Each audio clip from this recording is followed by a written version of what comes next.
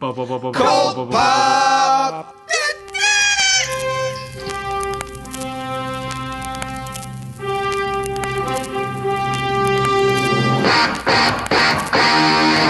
Oh, I got a live one here.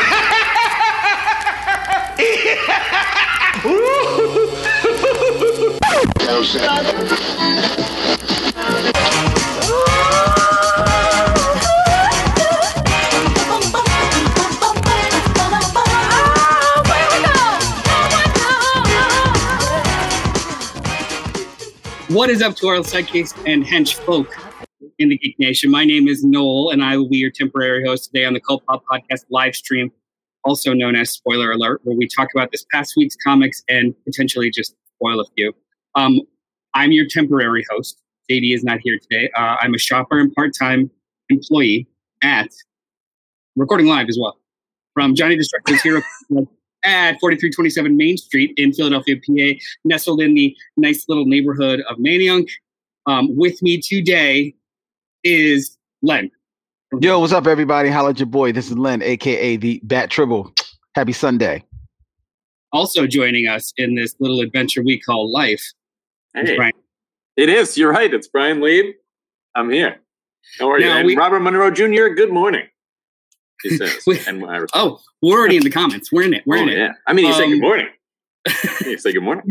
We have a ridiculously packed show today. So we're going to literally jump right into it. However, we also, part of the reason why we're so packed is because we have amazing guests today. So to fill the JD shaped hole, we've brought 2 extra people in because we got the feedback.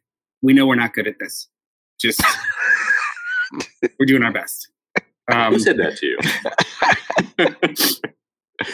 His subconscious. Nobody said anything to me and you, B. They said it's all no sweating in his bed. If you guys can give me like a mock drum roll. First but not last, joining us today is Brandon. Hey, it's Brandon.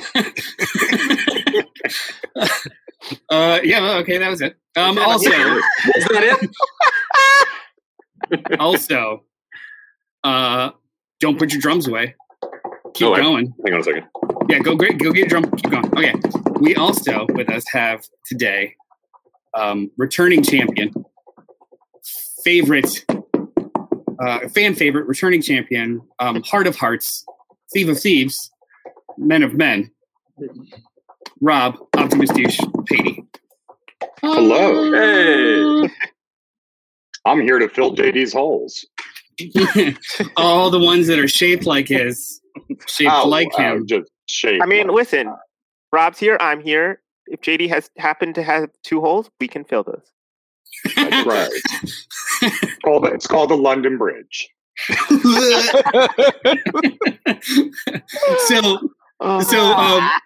We were able to bring Patey back in for actually, Rob, how would you like to be referred to other than Sex Pod? Patey, no, just Optimus, use my Rob. Patey, Rob is fine. Optimus is fine. Optimus Douche is fine. Hey, just don't call me late for dinner. I'm not going to call you Optimus Douche. No, don't. Rob. That's fine. That name's fine. But Rob works. It's the Christian name. Rob is always in our group chat while we're talking about the show, and he has to just feel our drivel constantly and the conversations back and forth about what we like and dislike.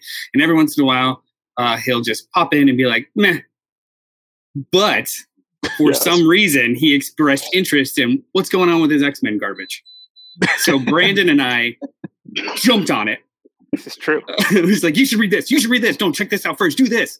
So we convinced him. It didn't take much convincing, to be honest with you, because as soon as you just expressed interest, you were going to do it anyway. To explore House of X Powers of 10, and that we would talk about it, your impressions, review, our thoughts at the time, our thoughts in retrospect, and maybe if you enjoyed it, which titles to continue with. So we're going to have a nice little book club feature at the end of a couple of reviews. Sound cool, fellas? Sounds works for me. We are going to stick with our normal reviews first. We're going to do like 4 or 5 of them. I presume Rob didn't read these, so we'll have some cool commentary based off of nothing but context clues. Wait, right. Absolutely uninformed opinion, which is what a podcast I love is. this. It's like having a live internet forum, just like right there in real time.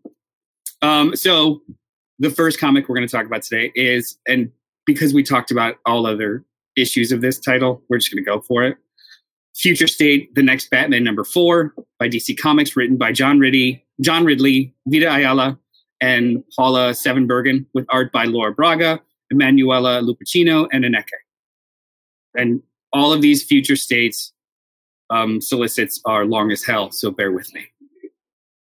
The next Batman goes head-to-head with the Magistrate's shock troops to protect the guilty? It's a savage running battle across Gotham City, and it will have the next Dark Knight fighting overwhelming odds to prove that justice still lives in the heart of a broken city. Also, in the finale of Batgirls, after discovering the person locked up in high security cell is the one who's been sending out Batman Lives signals to the Resistance, Stephanie Brown and Cassandra Cain must work together to make sure that that person will escape from their prison. Plus, in the conclusion of Gotham City Sirens, Catwoman and the new android Siren hide out in Poison Ivy's newly built paradise, where they discuss their past relationships, including what Catwoman has or had with Batman. But when Peacekeeper forces arrive, the new Siren will have to make the sacrifice to save her new friends. So, I'll just be completely upfront. I did not read the Gotham City Sirens part of this issue. We didn't have to? I struggled through. You make your own choices, Brandon.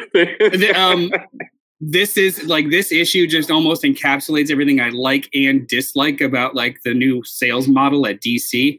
So I really, really enjoyed the wrap up to The Next Batman. It was a really, really solid 4-issue, interesting story told with a green Batman and a moral quandary. Very simple story. The world that they built around it has no conclusion, and it's nothing but plot threads when it comes to the actual characters, and we have no next issue. So I'm like, cool, disappointed. But then the first backup, the Batgirls in prison one, it was C+. It was fine. It was all right. That it jacked up the price kind of stings a little, but it wasn't a waste of time. It was fun. The art was fun. But that third backup was just a comic that tonally doesn't fit with the other two, and I was not enjoying it, and the jokes didn't land, and I was just like, I'm out. But all of these extras jack up the price. It's not like they're bonuses. So in a weird way, too. If you want to, it's significantly more. If you want to continue the one story in real time, I guess you could wait for trade. You got these other two, some degrees of success. But other than that main story, I really, really enjoyed it. I enjoyed it just like a touch more than Dark Detective. Not for any other reason. Like the plot was better. The art wasn't, but the plot was better. What did you guys think? Len? If only this comic was as good as the logo. I think the next Batman logo is like killer, is boss. I thought that the Batman story was interesting. It was cool. You're right. It's a solid story, right? It's a solid Batman story of a green Batman, and you kind of like introduced into this world. But again, my biggest problem is that for some reason the book has a very, I guess, like 90s feel in its production value that just pulls me out of it a little bit. And I also felt that the story, as cool as it is, it didn't need to be 4 parts. I feel like it's a story that is dragged out a little longer than it needs to be just to fill up whatever their production schedule says it is. I don't feel that it does a great job in creating this world of the future state or slate or wherever the hell we are, because the times are so all over the place. You don't know where you are in the context of the world of DC time wise, based on the setting and the trappings and everything that's going on that looks like in this city. So it very much feels like it could be Gotham City tomorrow, as opposed to Gotham City in some future. So that pulls me out of it as well. It's solid. It's fine. It's just not anything super special. I feel like it's just a slight story, especially compared to, you referenced the Dark Detective comic, which I feel does have an atmosphere, does feel like it is set in a different Gotham that is in some, unscheduled future, but feels futuristic, but still kind of like feels well worn and everything like that. And I do feel like that's a better story, and the artwork is more engaging. This one just really just felt like to me. The idea of the story itself is good. I think that the artwork lets down the story and thus doesn't sell all the ideas behind it as well as it could, because this idea of this Batman being green, but also like lynching on, holding on to justice in a world where there is, corrupt police all over the place in the forms of this magistrate. There's something to be there's something to be mined there, especially once you realize that this Batman is a black man underneath the bat suit. And I'm not saying that this has to lean on that so much, but I just don't feel that it really, the production of it sells that aspect of the story as much as it could. And that's why ultimately I feel like this is a bit of a letdown. The backup stories, I didn't read the Gotham Sirens one. I don't know what's going on in the Gotham Sirens one. I don't care what's going on in the Gotham Sirens one.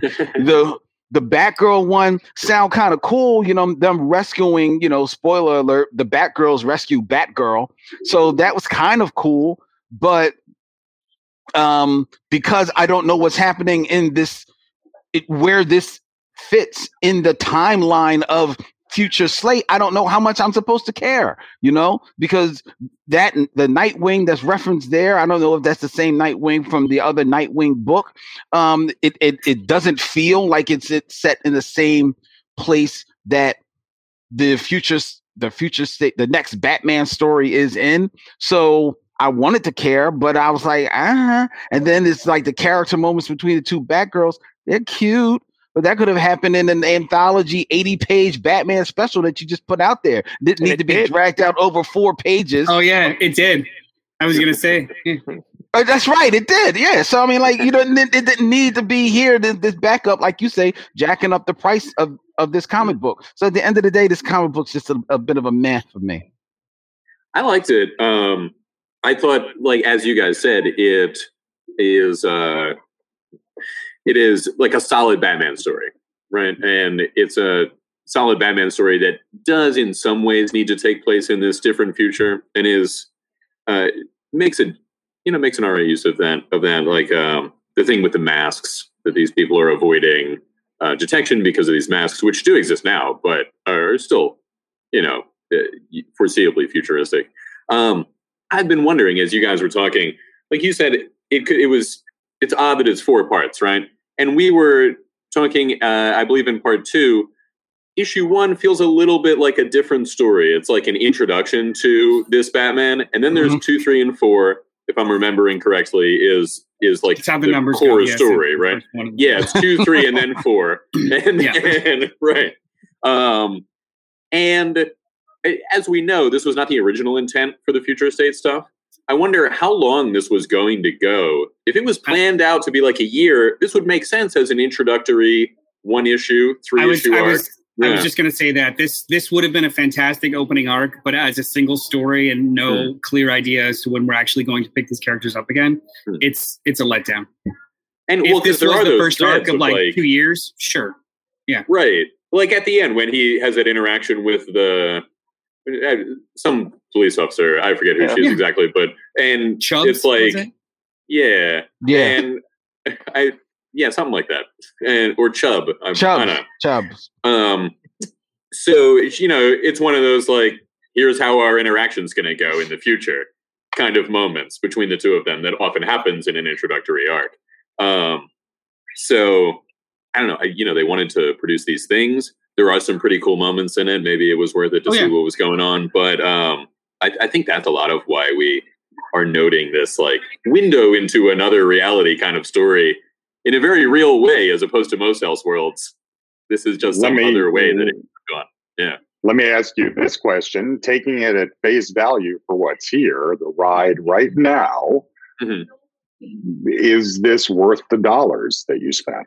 I would say main story Future State overall, or this particular issue. This issue in the context of, but you can't take a solitary issue in and of itself. I mean, this series, right. or the Future State. This title, this title. This title of the Future State series. Yes. I think it was worth it to me, but because I like future alternate stories of DC characters, right? Like trying it out was cool for me, and I enjoyed it. I think the 4 John Ridley issues were worth it. They're a great primer to this new character. I think everything else that was attached to it made it cost prohibitive to say it's worth it. I agree. There is that. Well, the backups were not strong enough. You got to make it an $8 book. You got to land on one side of the fence, Brandon. I guess I would probably say I would find it like it just barely crosses the line, because like I felt the story was fine. Like Glenn was saying, as far as the futureness of it, like it doesn't really feel very futuristic, which I think again goes back to what Future State originally was going to be, because I don't think it was supposed to necessarily be in the future, and so I think the stories weren't necessarily written with that as like a main thought. It was supposed to, like, so that's why like the Magistrate stuff was teased in Detective Comics and stuff like that, sort of, in that the people were turning against the masked people, but it wasn't teased that like we were going to get a whole paramilitary force. And so I don't think the writers even necessarily knew that was going to happen. I think maybe that was introduced as a way of like putting a strong distinction between this and the like main canon stuff. But I think they didn't really, aside from that thought process, they didn't really have any ideas for it. And so they didn't really do anything with it, which is why I don't think this feels very futuristic. Like, honestly, the fact that Next Batman or Dark Detective feels somewhat futuristic, that honestly feels weird to me, because we know that it doesn't take place that far in the future. Right. So it's weird that it I think it's just the art style. There's a lot of like. I was going to say it's all Dan and, really. Yeah, definitely. He's much more atmospheric than this artist is. Yeah. But you're right. A lot of this stuff is, even if it would be futuristic to us, is like well within comics, like sci-fi kind of nature. Sorry, but it's even like the little things. Like I remember they said that they were using credits in one book instead of like normal cash. But in the main canon, like they use cash. Like when. That's something that just got to me. Like, when did they switch their whole monetary system? Well, we're in like sort of a years. Slow takeover right now from one thing to another. Hold on. I think this harkens back to the conversation we had previously about what the goddamn timeline is for this. Yeah. So some of the books are near future, some of them are far future, some of them are decade, 2 decades, 3 decades, and they're not coming out in any kind of chronological order, because even the backup in this concludes at events that take place before Dark Detective, which takes place before this, whereas still the next Batman and the Dark Detective met each other. So when is anything? Like they met each other in their last issue. But this it's all muddy as hell. But this gives a little window into how effed up this whole Future State thing was going to be, and possibly why they trashed it. Because if this was supposed to be some type of like, across the board agenda for the entire production, publishing of DC Comics, then regardless of where in this world all the books are set, you would think there would be one overarching world from where you build off of, the spine. This is what Gotham is, right? this is what Gotham is in 2010, 2020, 2030, whatever, and then you build from there. These certain aspects have to be, and that way you could at least see some semblance of a similarity in all of these stories, regardless of where they're set. But they didn't even do that in the Batman books. Like, if you only do that in the Batman books, which are focused in Gotham City, then you've got better storytelling. I mean, they just announced a Future State Gotham book, so you'll get it after the fact, maybe. Well, anyway, does anybody have wait a minute. This is my question. This is my answer to Rob, why I don't feel that this is worth it. And while this is maybe slightly different and unfair, what I will say is that the world of Batman White Knight, which admittedly is an Elseworlds of it is what it is, but it was however many issues the first book was, an introduction into this world. It was 8. It was 8. So it was 8 issues into this world, even if it was 4. If you're only doing 4, then what you do is you give a solid story that builds the world, but that you've got 4 issues to give yourself gotta be a bit of a bang story. It's got to be a story that pops. If it's going to be more or less Batman Gotham Central, which is what this is Future State Central for the most part, then it's got to be a tight ass detective story. This is not a bad crime story, and it sold well in the first issue. The last 3, they don't sell it atmospheric to me. If this same story has the atmosphere of issue 1, maybe I buy this in trade on this alone. But this right here, it looks almost like coloring book to me compared to issue 1, and thus does not coalesce as one solid story or book or trade worth my buying. And it's a shame. You guys are talking about trades, and I wonder if that has a lot to do with the new format for anthologies, right? Like, they are thinking, we'll eventually put this out in trade, and that's what's going to be sold for in the future. They've been thinking that way since the 1990s. They've been building and producing comics for trade. Right, but no, I'm thinking that this strategy is like, we're going to put a bunch of stuff out and then collect them in different size trades. Who knows? Yeah. I also think, with Wen's point, I think that would have been how they should have done it, but I think they just couldn't. Like, the story, I think, was probably almost like the structure of it and everything was probably written before they decided to switch to the Future State thing. And so it was like, this is my first arc, and we have to stick, like, this is what I'm going to do with it. And so once they decided this is your only arc, it was a little too late to, like, completely write a different story. That's what I'm assuming happened. And when it comes to collected, they actually announced how they're going to collect a lot of these, and it's going to be like, the John Ridley stuff is going to be collected separately. All the Gotham stuff is going to be in anthology things. Yeah. The 1 and 2 issue stuff, like the Wonder Woman stuff, is going to be lumped in with the Superman stuff. It's just a mess. Oh, please, God, no! It's just a mess. I mean, she's in that too. Oh, you mentioned the first issue. There's that story with the guy who used to be a cop, and now the one cop goes to him, and he's like, "I know you're helping people plan, but your deal is that they only plan one crime and then they're out of Gotham forever." And that is like not. I don't even remember that. I remember that. He's the one that set up those two, the two who become the main criminals of the story. He set them up, but it's like a seed for this ongoing plot that that doesn't happen that at all. But everything points to much longer stories for this. I think that there's going to be, hopefully someday, maybe 20, 30 years from now, there'll be a great oral history of the bullshit that was DC Comics from Rebirth on, and all of the firings and hirings and acquisitions and weird struggles. Yeah. Yes, sir. You can just go ask Dan Didio now. He'll talk about it. I was going to say, like, can he just like recite it and then have somebody like Howard Chaykin draw it, and it'll just be like a Hey Kids Comics Volume 3 or something. But anyway, we'll change some names. Yeah, like it'll be Geoff Johns instead of or Don Schmidio, right? Yeah. And they're going to be acquired by BT&T.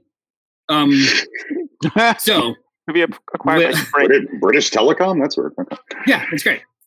So, case and contrasts. I'm going to now read the solicit for King in Black #4 by Marvel Comics, written by Donny Cates and Ryan Stegman. Are you guys ready for this? The last one was long. This one's just as epic. Chapter 4, Lightning. What's a god to a king? End scene. Oh, That's bad. that's so descriptive of the issue. This is it, yeah. It actually almost has nothing to do with the issue. But I already know what Len's going to say. I'm all in on this event. It's dumb. And I love it. It's like, it's good dumb. It's like stupid blockbuster, lots of popcorn, convoluted stuff from current and past Marvel history in a nice little blender. You see all the holes, but for some reason they're just like placard with entertainment, so I don't care. This is just cool. I loved it. I really, really dug I guess we'll spoil it. They've been teasing this God of Light thing, and halfway through the issue, specific characters are talking about it, and I'm like, is this the fucking Phoenix Force? What is I'm this? so worried This is about. stupid. This is stupid. Don't do that. Don't do that. And then they smack you with Captain Universe. I was like, oh shit. Well played. Like, I thought that was pretty cool. Who remembers Captain Universe? I remember Captain Universe. I always love it when Captain Universe shows up. What do you mean remember? And retconning the way that it works as though it would have been a symbiote, but then also inserting Jason Aaron's Thor run is the impetus for the idea of having the two light and dark entities together. The two in the past, the dark and the light night looking things, like what that was Null, and the other one was the entity that becomes Captain Universe, both symbiotes. I was like, this is great. This is like fun retconning. Yeah. When I saw that it was like, oh, the light was created and it's this golden guy, I was like, could it be Captain Universe? Who else could it be? Who else would be like an energy there, right? And then when you see Jean for a second, I was like, oh, it could be Phoenix. Right. But yeah, it was fun. I liked him showing up. That's a good time. What's Doctor Strange's deal here? He slammed the game. Okay. So like Thor style. if anybody read Donny Cates' run on Doctor Strange, which was right after Jason Aaron's, the first arc of it was it was like in a card game or a bet. He lost the title of Sorcerer Supreme to Loki. So in the first arc, Loki was the Sorcerer Supreme. In order for Doctor Strange to kind of like take it back, he did like a spell with, what's the tree called? Yggdrasil. Thank you. Like a piece of the tree, did a whole thing, and he was able to kind of imbue him with the magic of gods for a short period of time. So it was just a callback to that. Oh, which was, yeah. It took me a second to remember that because I read that shit a long time ago. But yeah, it wasn't really set up. Oh, right on. Oh, sorry. Go ahead, Ren. I was just going to say, this issue was fun for me as someone who has not been reading any of King in Black. I just read this issue because I knew we were talking about it. And like, I liked it. It was fun. I have no idea who most of the people were. Like, I don't know who that kid was. I know the real that's Eddie Brock's kid. He's tied to the symbiotes. I understood that. I didn't. Yeah. They were like, "You use your powers." I was like, "Cool, I guess he has powers." I don't know what they are, but he's got them. I'm not really clear on what they are either. What is anybody? It's almost like a telekinesis when it comes to symbiotes. Like he can deny them, but then also control them to some degree. Like he's got a genetic disposition towards them, so he can like force them off people and then force them off himself. That makes sense based on what he does. But the thing to me, the Captain Universe thing is a little interesting. At first, I was like, "Cool, that's great," and then I was thinking about like the only Captain Universe stuff I've read, which is Hickman's run, or Captain Universe in Hickman's run, and I don't know.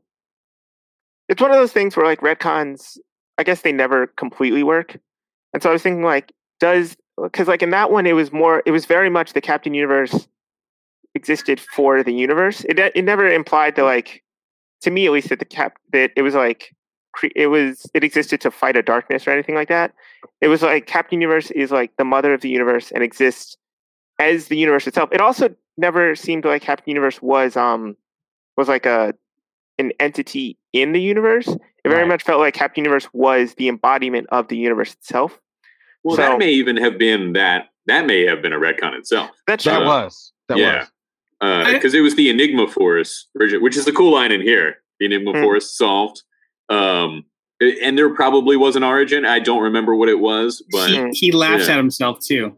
Reed laughs at himself like Captain Universe, like in air quotes, and so much as like we were so simple and stupid to just call it Captain Universe when it's this entity that is what you mentioned, Brandon, I don't necessarily think those two things are mutually exclusive. Like something that an entity designed to protect the universe from whatever is kind of just the same side, or is a different side of the same coin when it comes to force for light in absolute void.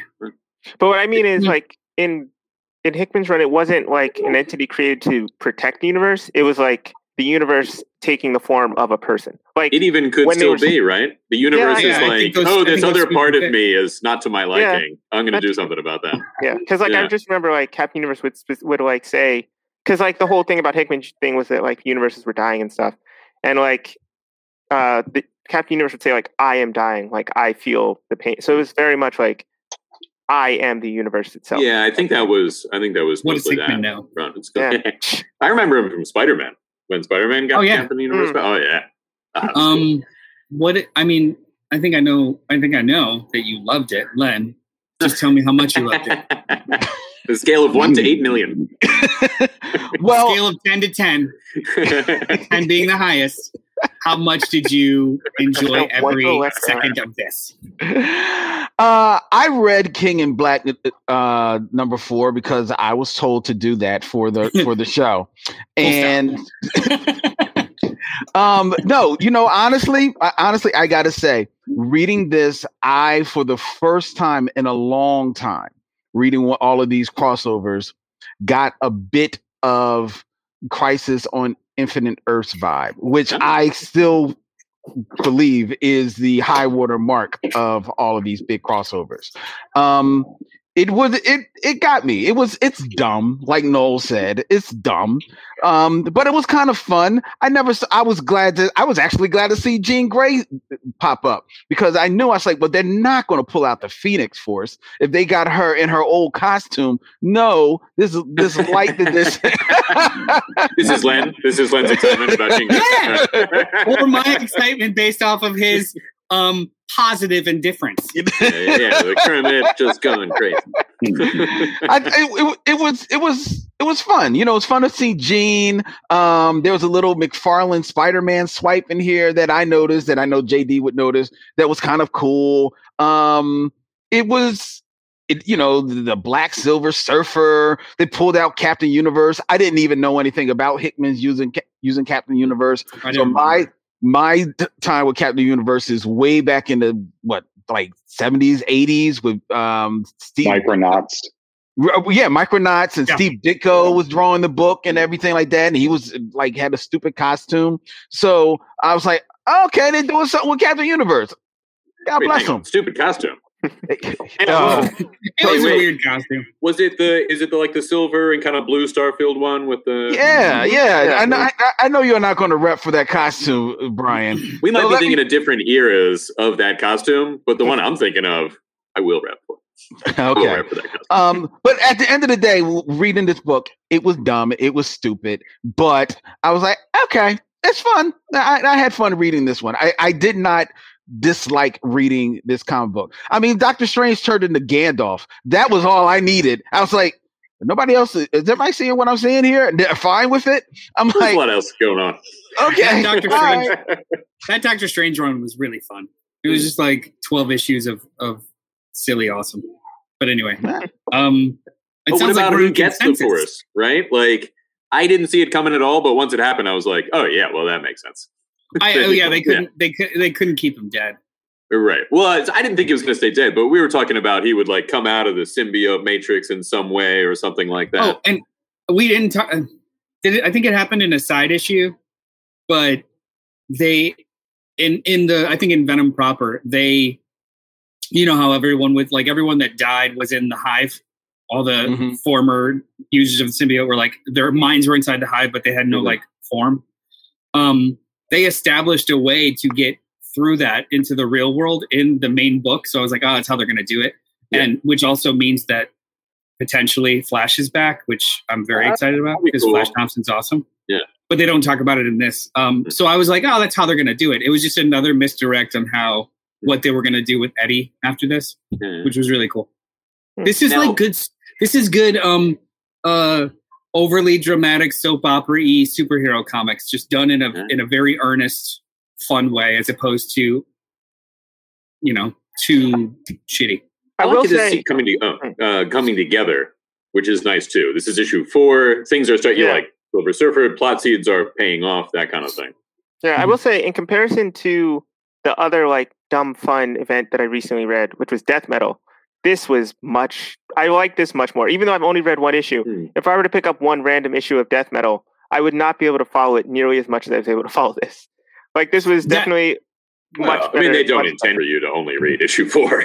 Right, but I mean, like, this issue was still, like, easy to read, even though I haven't read the previous ones. Like, I was still able to follow the story pretty well, which I think is a testament to the storytelling. So. I think they had very different goals too. Death Metal was established to just like set up everything matters. Here's the whole kitchen sink, whereas this is escalation towards that, or it has been over the last 30 plus issues of the run. Like, it's been an escalation towards all this crazy shit at once, as opposed to you started, fade in. All the shit is happening at once, and here's all the convoluted reasons why. It was like a reverse engineered. I guess that's a whole thing about Death Metal, but like, because Death Metal had a lead up to it, had that whole Justice League run was supposed to lead up into. I mean, it had. They took threads from freaking Grant Morrison's run on Batman, so it had a lot of research material that you could have explored in order to understand every facet of it better, but it was relatively incomprehensible if you were just jumping in. Yeah, this also is this is a little bit more. I feel like this is a much, oddly, a smaller story than Death Metal is, right? Like, I mean, there's a lot of stuff happening, but it's an event that is occurring. It's not line wide, and whereas Death Metal was like a whole like continuity reset kind of feel. So they just feel like different stories. This feels a little closer to like Empire, where it is building on a lot of stuff that has been going on a while. And maybe it's just because I haven't been reading that stuff that it feels that way. It's funny you mentioned Empire too. A lot of people online have been talking, because like they're releasing an omnibus soon of the whole event with all the tie-ins together.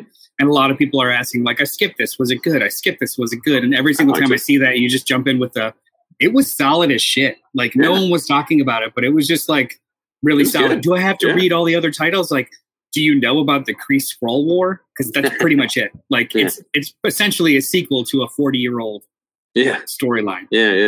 Yeah. But let's plow through the next 2 books. All right. So the next one we're going to talk about was just something that I kind of grabbed because it was different, and we never talk about Valiant Comics because they've disappeared for a while. So this is Savage #1 by Valiant Comics, written by Max Bemis, with art by Nathan Stockman. From the mad minds of international superstar Max Bemis and powerhouse artist Nathan Stockman comes the craziest action book of 2021. Teenage heartthrob, feral social icon, dinosaur hunter? Born and raised on an uncharted island full of prehistoric dangers, Kevin Savage has a taste of home when a mutant dino threat invades England. So, I know Valiant has... I've never really read much Valiant. This is a conversation that's happened before.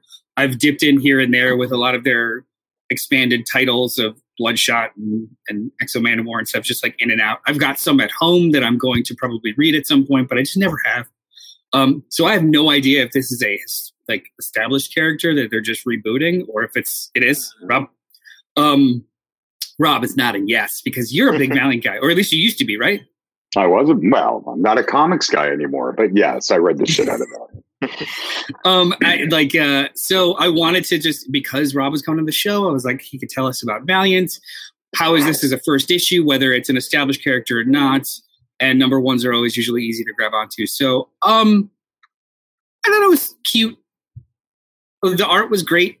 The characters were very one note, but I mean that as a compliment. It wasn't hard to kind of like penetrate this story. It was just boom, all on the page. And then it kind of ended in a weird, wacky way.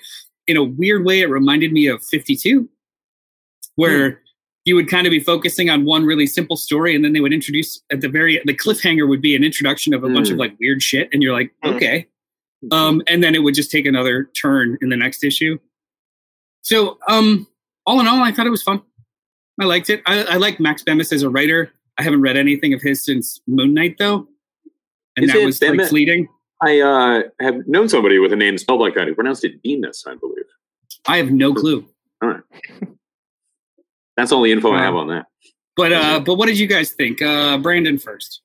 I surprisingly liked it because at first I was like, this is kind of boring. And like, Noel, you put the books together. So whenever I'm reading them, I'm always wondering, like, what about this?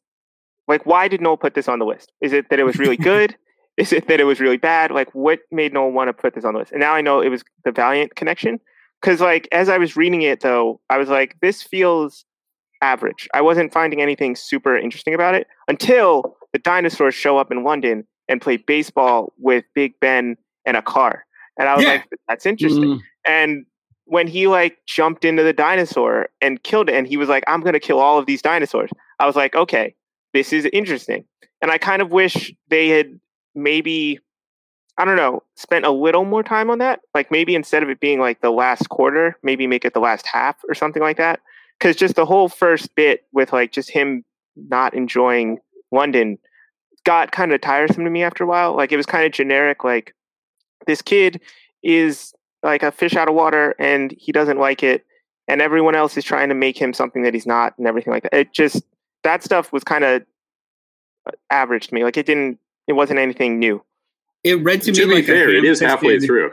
Yeah. It read to me like a ham-fisted commentary, a very poor commentary on influencers and social media. Like, this Tarzan boy reappears, but he just so happened to be a part of a wealthy family, so they essentially turn him into a commodity really quick with followers and social media and setting him up on dates and stuff. So it was comical, and then when like you said, when the violence starts, it's really gnarly violence. Like, he cuts into a dinosaur and then comes out of its eyeball. Like, he goes into the dinosaur's ear, comes out its eyeball, and like scrambles its brain. Like, this is insane. This is just straight up insane, and I'm kind of digging. Yeah, I'll tell you. I was wondering how he was going to handle that. How this guy is going to handle the ones who are using Big Ben as a club.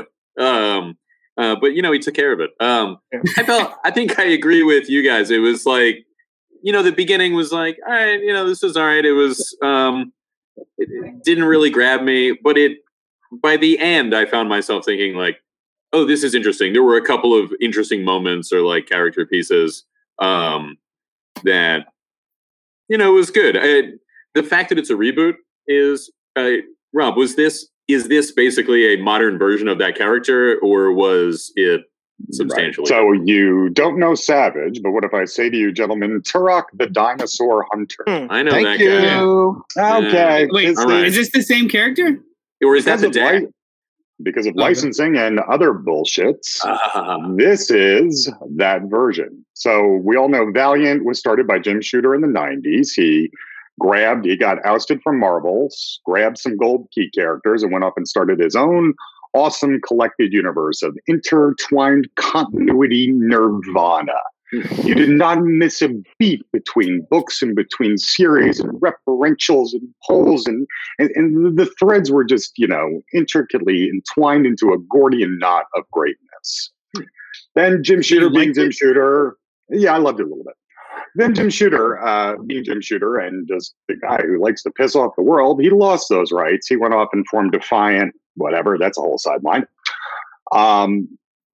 Flash forward 10 years, the whole thing gets resurrected again. And in that interim, there was a kerfuffle with some of the gold key licensing, specifically Solar Man of the Atom and our good friend Turok the Dinosaur Hunter.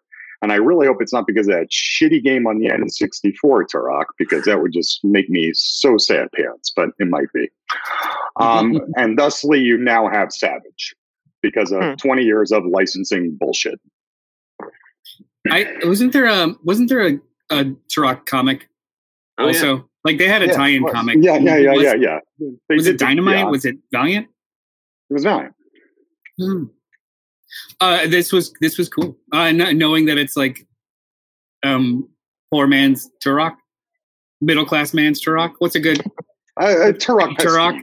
Turok Prestige. So is Turok usually in the other world, the far away, or does he come back and is in like roughly our world? In Exo Mana War, he came back in our world, and that was what, again, talking about that intertwining between the books. You could read Exo Mana War and Turok in lockstep with each other and get a great epic out of it. And this is the 70s stuff you're talking about, right? The 90s stuff? 90s. Yeah. I'm sorry. But not the relaunch in like mid 2000s, right? Right. Because that's the stuff that I have that I was going to try. There's some good stuff. Harbinger is really good. That's what I have. I've got Harbinger, Harbinger Wars, and Quantum and Woody. All right. So Harbinger is X-Men, very well self-contained and modernized. Harbinger has always been amazing in both iterations, the 90s and the mid 2000s one. Yeah. Cool. I'm excited. I love the Jim Kruger Solar Men in the Atom stuff. Oh, fuck. Oh, so he just finished. Len, what did you think of this book? I thought it was fun. I thought it was a fun comic book. It actually reminded me, and I wanted to look it up to make sure that I got the name. There was this comic book from the 90s that John Arcudi, and the first time I was introduced to Doug Mahnke as an artist was called Major Bummer, which was about this big, like this slacker 19-year-old, but who was like beefy as fuck. He's super smart, but he just didn't care about anything. Like he could be like the world's greatest hero if he wanted to, but all he wanted to do was just sit at home and just like watch cable TV all day. And he was good looking, so he got women. And it was funny. It was a silly comic book, and for some reason the tone of this reminded me of that. I definitely thought I was getting some, because I had some loose idea of Turok, and knowing this was Valiant, and I know that they're big, like, redoing a lot of their stuff. I was like, I wonder if this is kind of like them trying to take on Turok. So when you said that, I was like, boom, kind of do something with him, because I remember that whole rights situation that came down with it. But it was fun. It was silly, fun. Look, if a comic book introduced dinosaurs in it and they make it work, and like Brandon said, they're playing baseball, the dinosaurs are playing. I was like, yo, I'm with it. I am with it. This is a guy who sat here and watched the old Godzilla versus King Kong from the 70s just this weekend. So this is my jam. I was here for it. Oh, yeah. Also, that's a testament, I think, to the action and everything, because I usually don't care about dinosaurs and stuff like that. Like, it doesn't interest me at all. And like large creatures and stuff, I've never seen Godzilla. I don't care about any of those things, honestly. So the fact that this book still like grabbed me even despite that, I think is a testament to the storytelling and like the art and like I said, the action and everything. I think it was really well done. Yeah. I pulled this as a whim, and I'm kind of glad I did. Yeah. Yeah, and also too, giant monsters is the way to go. That's right. Things in life, like last night, we did this like local brewery tasting thing that you could bring home. Was there a giant monster? After a couple of beers, for some reason, I just ended up like constantly putting on the third act of a bunch of giant monster movies. And I think we ended on Pacific Rim and picking up a giant like barge as a baseball bat and smacking a. I'm like, this is stupid great. I'm just very happy with this right now. And then like the end of Godzilla, King of Monsters. Oh my God, people shrink down and regular things are giant to them. Like Honey, I Shrunk the Kids. Well, you don't get the weird like lumbering speed though. It's different. There's something so funny about the end of this issue. Yeah. Like we're talking like the is anyone interested in the science people? What? It feels like Tio Morrow and Dr. Egghead, just like these weird mad scientists that are just like, oh, hello, come with us. Like, so I'm kind of intrigued. Like a little bit of maybe like the Doom Patrol season 1 of this. I think that was from the comic, but I'm not sure. Where there's like a weird government agency, little Umbrella Academy kind of vibe to this particular one. But yeah, and like each one of them looks weird in their own way. Kind of place. I would I don't know if I'm going to add this to my poll, but 6 months from now, as a trade, this might be a fun light read, like a palate cleanser. Real quick, and I know Brandon is not susceptible to any type of suggestion, but lest you be tempted by Robert Monroe Jr.'s suggestion to you, Brandon, that you watch the first Godzilla movie because it stands the test of time. No, it doesn't. Do not watch the first Godzilla movie. If you are not into Godzilla, to big monsters, don't watch it. Honestly, if you're not into big monsters, you're not into big monsters. I don't think you're fine. You'll do fine. You like other things. Yeah. You're good. But don't let yourself be defined by large creatures. Yeah. Don't let them tell you who to be. There's a lesson there. There's a lesson there somewhere, young man. Yeah. Speaking of large creatures, Shadow Doctor #1 didn't work at all as a segue. Shadow Doctor #1 by Aftershock Comics, written by Peter. I'm powering through. Written by Peter Calloway with art by Georges Janty. Years in the making. This is the true story of writer Peter Calloway's grandfather, Nathaniel Calloway, a black man who graduated from medical school in the early 1930s, unable to get work at any Chicago hospitals because he was black, and unable to secure a loan from a bank to start his own practice because he was black. He turned to another source of money in Prohibition-era Chicago. Not going to say what it is. As Calloway himself says, on one hand, his story represents the promise of America, and on the other hand, it shows the worst of it. I started this book completely sight unseen.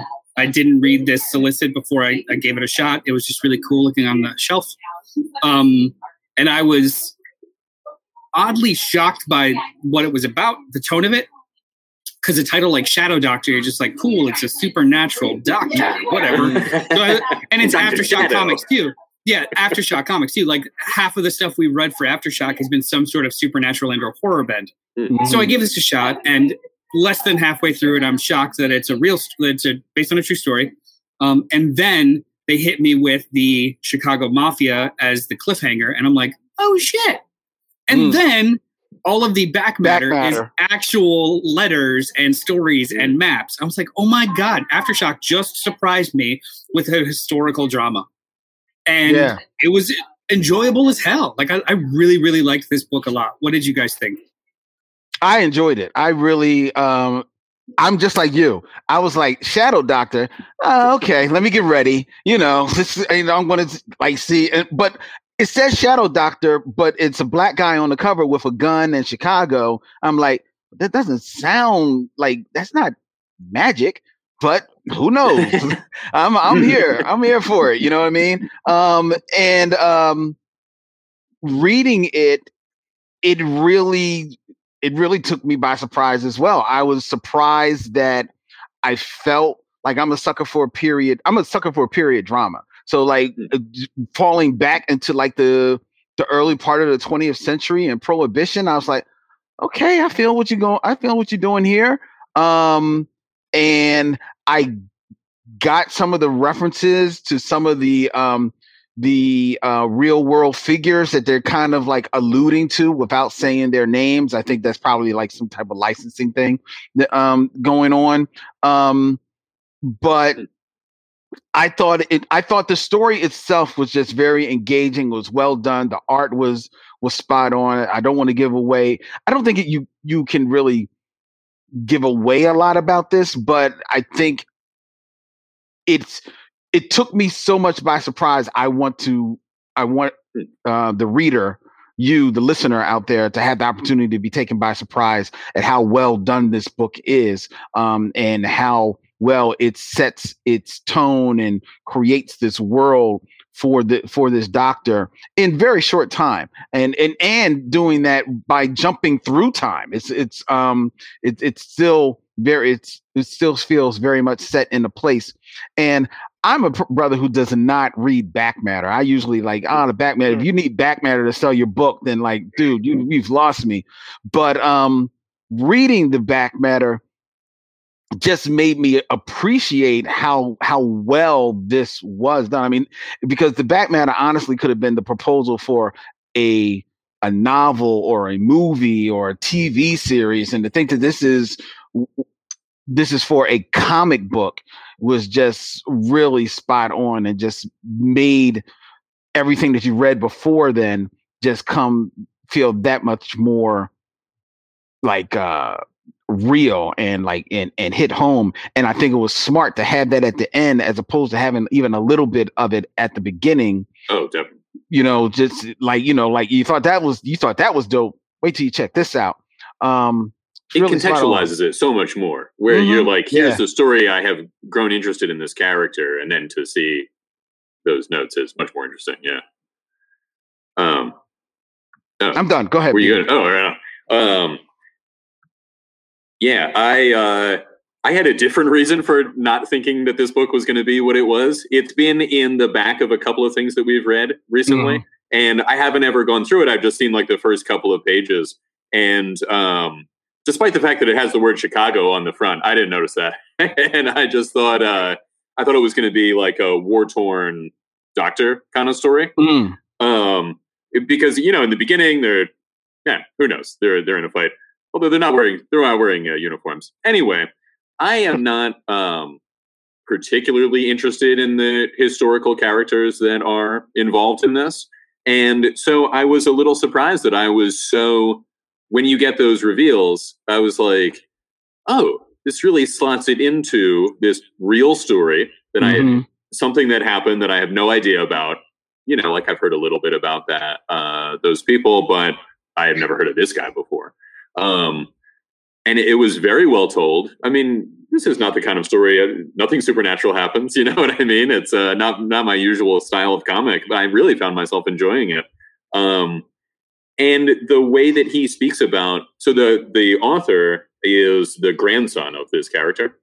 Right. And the way that he talks about him in the background, he doesn't want to, canonize this guy or, lionize him too much, that he was a good person who also did some other things that were not good.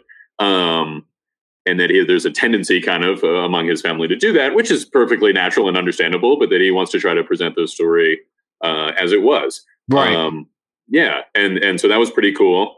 Oh, real quick, I was immediately sold on, I think he's the colorist. Well, first of all, the colors are very well done, but he also puts an exclamation point at the end of his name, which reminded me of Elliot S. Magan. I thought that was pretty cool.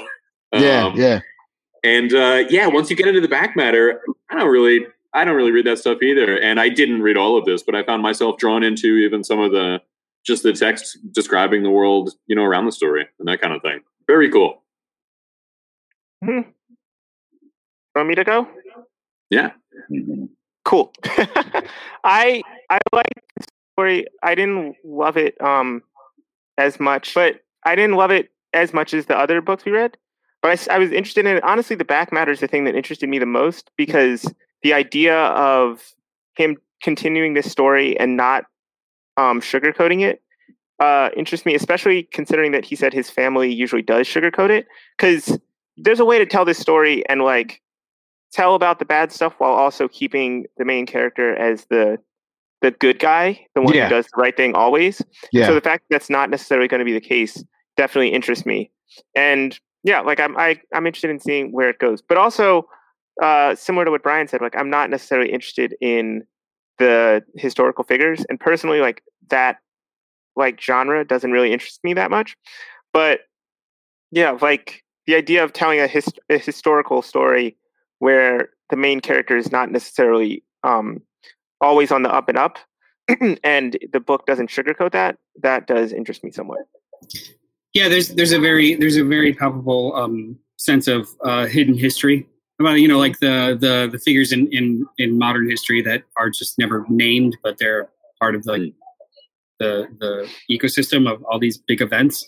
It's a surprising little story that I think I'll follow. This was good.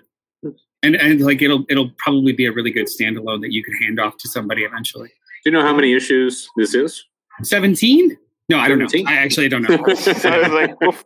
They have solicits up to number. They have solicits up to number 3, and I'll say the alternate cover for number 1 gives away the visage of the person that you Really? Yeah. Well, around. we are choosing do not to that. spoil it, and it is a big reveal. But it's I could see it another way. Like, well, Is it? Yeah, and Yeah. honestly, like the reveal itself really only worked for me because I was surprised by the subject of the book. Like I didn't allow myself to be Right. spoiled by the actual description. So when you get to that point where it is a historical drama that has to do with the mafia, and you're like, okay. In Chicago in the okay. 1930s. Yeah. Right. It I mean, like for me, it was just like, it was a oh, trickle, it's a guy I've heard of. trickle. Yeah, You know, but like anyway, that was yeah. I just wasn't expecting it to be anything that I had heard anything about. You know, yeah, exactly. yeah. So we've spoiled that aspect of it already. So before I introduce this next book, I'm going to apologize to Brandon because I was wrong. Anyway, Teenage Mutant Ninja Turtles: The Last Ronin #2, written by Kevin Eastman, Peter Laird, and Tom Waltz, with art by Isaac Escorza. Secrets are revealed as we begin to discover what happened in the past to lead to this nightmarish future. The Ronin meets an unexpected new ally, but the Foot Clan begins an exhaustive sweep of the bottom to find the vengeful mutant. And what role does Baxter Stockman play? I don't know. He wasn't in this issue. However, issue number 1, I stuck to my guns and was just like, this is not Michelangelo, because the way that was written doesn't make any sense. It's a comma. Who are you speaking to? Michelangelo? Who are you speaking to, Michelangelo? Both written the same way. I read it wrong, so I swear to God, I didn't believe that it was Michelangelo. And my problem with it too was, how the fuck did he get here? Because the first issue was just a cold open with barely any dialogue or character development. It was just show, right? Which is fine. And I felt empty by that. This issue, you actually spend time in his head. You actually find out some of the things that occurred. You get a little more pieces revealed, and I just generally liked it more.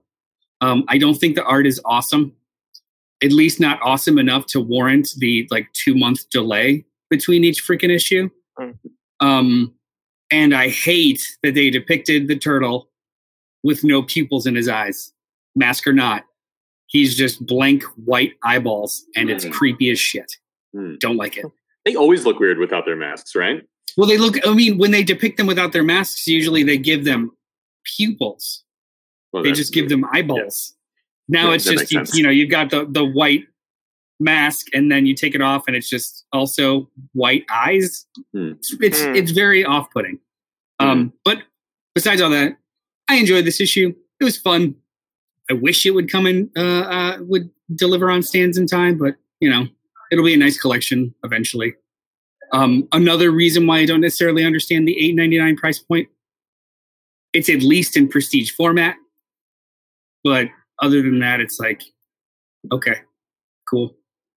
What do you guys think, Brian? I liked it. I've never been a reader of the Ninja Turtles comics. My association with them is mostly the show, the animated show, and the movies from when I was a kid. But I like them. And it's an interesting story. It's a cool examination of the last Ninja Turtle that's around. Things have not gone well for them and their associates. Although April is alive, they have, and he and Casey Jones have a daughter, also named Casey, which comes as a bit of a shock to Michelangelo. Babies. Yes. Well, she was. Now she's maybe in her early 20s. I'm not sure, but we're teens. Yeah, it's cool. Future story involving a Ninja Turtle who is now more powerful than before. That's always fun. Oh yeah, right? That was cool. That whole backstory was really cool. And maybe that's why the book was late, because that was all Eastman and Laird. All those flashbacks and the concept of elevating or secondary mutations is one that has been explored in comics. Obviously, sure. I just don't remember it being in the Turtles. The longer they live, just the more indestructible almost they get, or the stronger that they get. So this is a this isn't just a lone turtle. He's also very damaged, but then like stronger. It's maybe just the other ones will come back. We still don't know how they died. Either way, that's true. Len, well, we know how one of them did. Oh yeah, this one. Yeah. This comic was $8.99. Yeah, but it's big, like it's a larger format, and it is prestige. I'll show you. Yeah, it's like it's the super prestige format, like the Black Label books are. It's only tall, not wide, and it's perfect bound. But it's not very thick. So I'm like, why is this $8.99? Yeah, why is it $8.99? It should be like $6, right? $6.99 maybe. By basic rules, by basic standards, it should just be like $6 because it is nicely bound. Like because in print is good. I think the Black Label books are $5.99 and $6.99 depending on thickness. It should have waited for its brothers and sisters and just been one complete story, and then just put it out there for the $20-$30 and just boom. That's what it should have been. I mean, the book is okay. It's cool. I mean, I don't know really jack about the Ninja Turtles. I mean, I know them, but I've never been a regular reader of them. So it was kind of cool. The art is not great, but it was kind of engaging. It had kind of like, the fight scenes were kind of cool, and I honestly didn't know which turtle he was. He was one of the turtles. There's one left. Okay. And I knew there was a chick, and all of a sudden she doesn't have an arm and a leg. It jumps back and forth through time a little bit, especially in the beginning. I was like, what's going on? And he's talking to himself, and the guys are there, and then they're not there. I'm like, oh, okay, I see what you're doing here. But I don't think the storytelling, arm, leg, whatever. She's calling for Casey. I remember Casey, but there's another Casey. Oh, it's a chick. Okay. Oh, it's the daughter. All right. I can take context clues. I figure what's going on. I pick up what you're throwing down. Context clues where they say, it's my daughter. This is my daughter. Her name is Casey. Okay, all right, whatever. But Len picked up on it. Whatever. It was between the lines, so between the lines that the lines were made of it. It was. I didn't even notice that. Thank you for telling me, Len. It was. I didn't get that.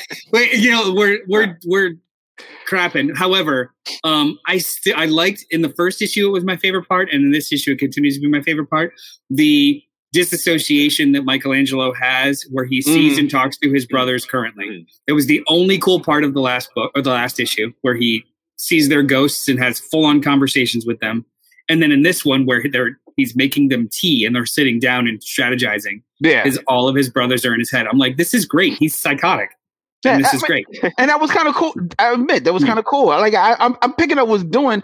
It's just that at the end of the day, I'm like, I mean, it's cool. It just didn't drag me in. Maybe it's not for me, and I would have been fine with that. But when I hear that this was $8.99, I'm like, yo, that's a bridge too far. Like this book should not be $8.99. It's an okay comic book, and I'm not saying I would have spent $6 for it, but I understand the marketplace today. It probably would have been $6, but $8.99. If you paid $8.99 for this, look, yo, I know Eddie hates this, but dog, hold on. I'm gonna caveat it. Then what? What caveat? Hold on. Worth is subjective. For me, $8.99 wasn't worth it. Some people online, and I've talked to them, love this book and would pay any price for it. So good on them. For me, this makes the cost of my overall stack a little too high. Yeah, but those people that love this book, if you told them that this get up in there, what are you going to do? Or you can pay $8.99 and wait a year for the whole story, or you can just wait a year and get the whole story and plunk down a lesser amount for that one book. They said, "Oh, I'll wait." They want to be a part of the conversation. Right. Yeah, and that's not going to happen until the publishers stop trying to double dip, which, as we said earlier, they've been doing now for 3 decades, right? I mean, we've had this debate ad nauseum, and we'll have it again as we go through Hoxpox in a few minutes, right? Getting it now or getting it later. And as Noel said, it's that premium, and it's not going to relent until, and maybe the pandemic showed some initial signs of this, but it's not going to relent until they stop getting double revenue from the process, which they are. Yeah. So Robert Monroe jumped in. The $8.99 price tag is the reason why I haven't picked this up yet. The story sounds interesting, but since I never read TMNG, I'm not invested enough to read this. He's right. Actually, again, I think it's as a reader, it's subjective as to what you're invested in and not, and if you want that real-time premium, or if you do have the strength to just sit it out for a year. Or in case of this book, probably longer than a year, and it's going to be 4 or 5 different versions if IDW does what they do with all their trades, where it's going to be a floppy, then it's going to be a trade paperback, then it's going to be a hardcover oversized, then it's going to be a black and white artist edition hardcover oversized, and like it's going to be a whole thing. I bet the prestige of the story has something to do with. I'm sorry, the story has something to do with the prestige nature of it, right? It's the last Ninja Turtle in a very unusual story for the Ninja Turtles. It kind of has this tone of greater gravity, and I wonder if that goes into like an extra $1 in price. I think the extra $1 is also. I think the extra cost also has to do with just behind the scenes of the creative team behind it. Yeah. So this is the first collaboration of Laird and Eastman in 30 something years. So what is the incentive to have them work together, and what are they each getting out of it? But neither of them are actually scripting or doing full art duties.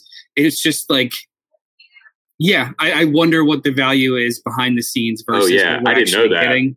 I didn't know this was the first time they had worked together in that long. I mean, that probably has a lot to do with it. And like how the royalties are split up and how this and how that, there's probably a lot to it.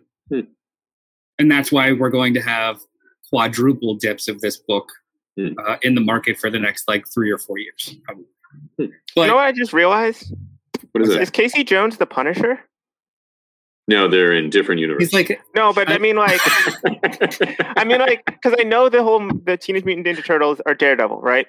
And I was flipping because honestly, I forgot to read this book, so I was flipping through the pages, and I saw a woman who looks very much like Elektra. And yes, I noticed that too. Then I was like, Casey, so if there's so many parallels, who is Casey Jones? Oh, Punisher. Is Casey Jones the Punisher?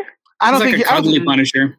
Yeah, I don't know if he was necessarily supposed to be like a Punisher analog for that world. More of a Foggy Nelson type, I would think. All right. Before we murder this metaphor, if it's worth it for you, this is a fun book. If not, it's going to be a great collection.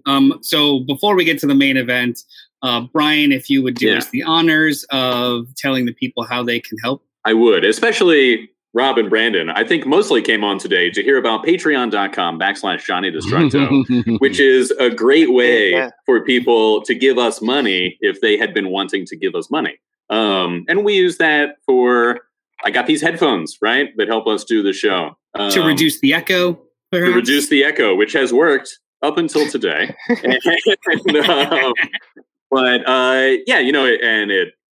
It helps out the show. But another way that you can help out the show is just telling people about the show. One of the reasons that we love doing it is because we love doing it for people. And refer people to it, subscribe to it. It's on YouTube and Facebook, and then eventually goes as an audio onto iTunes.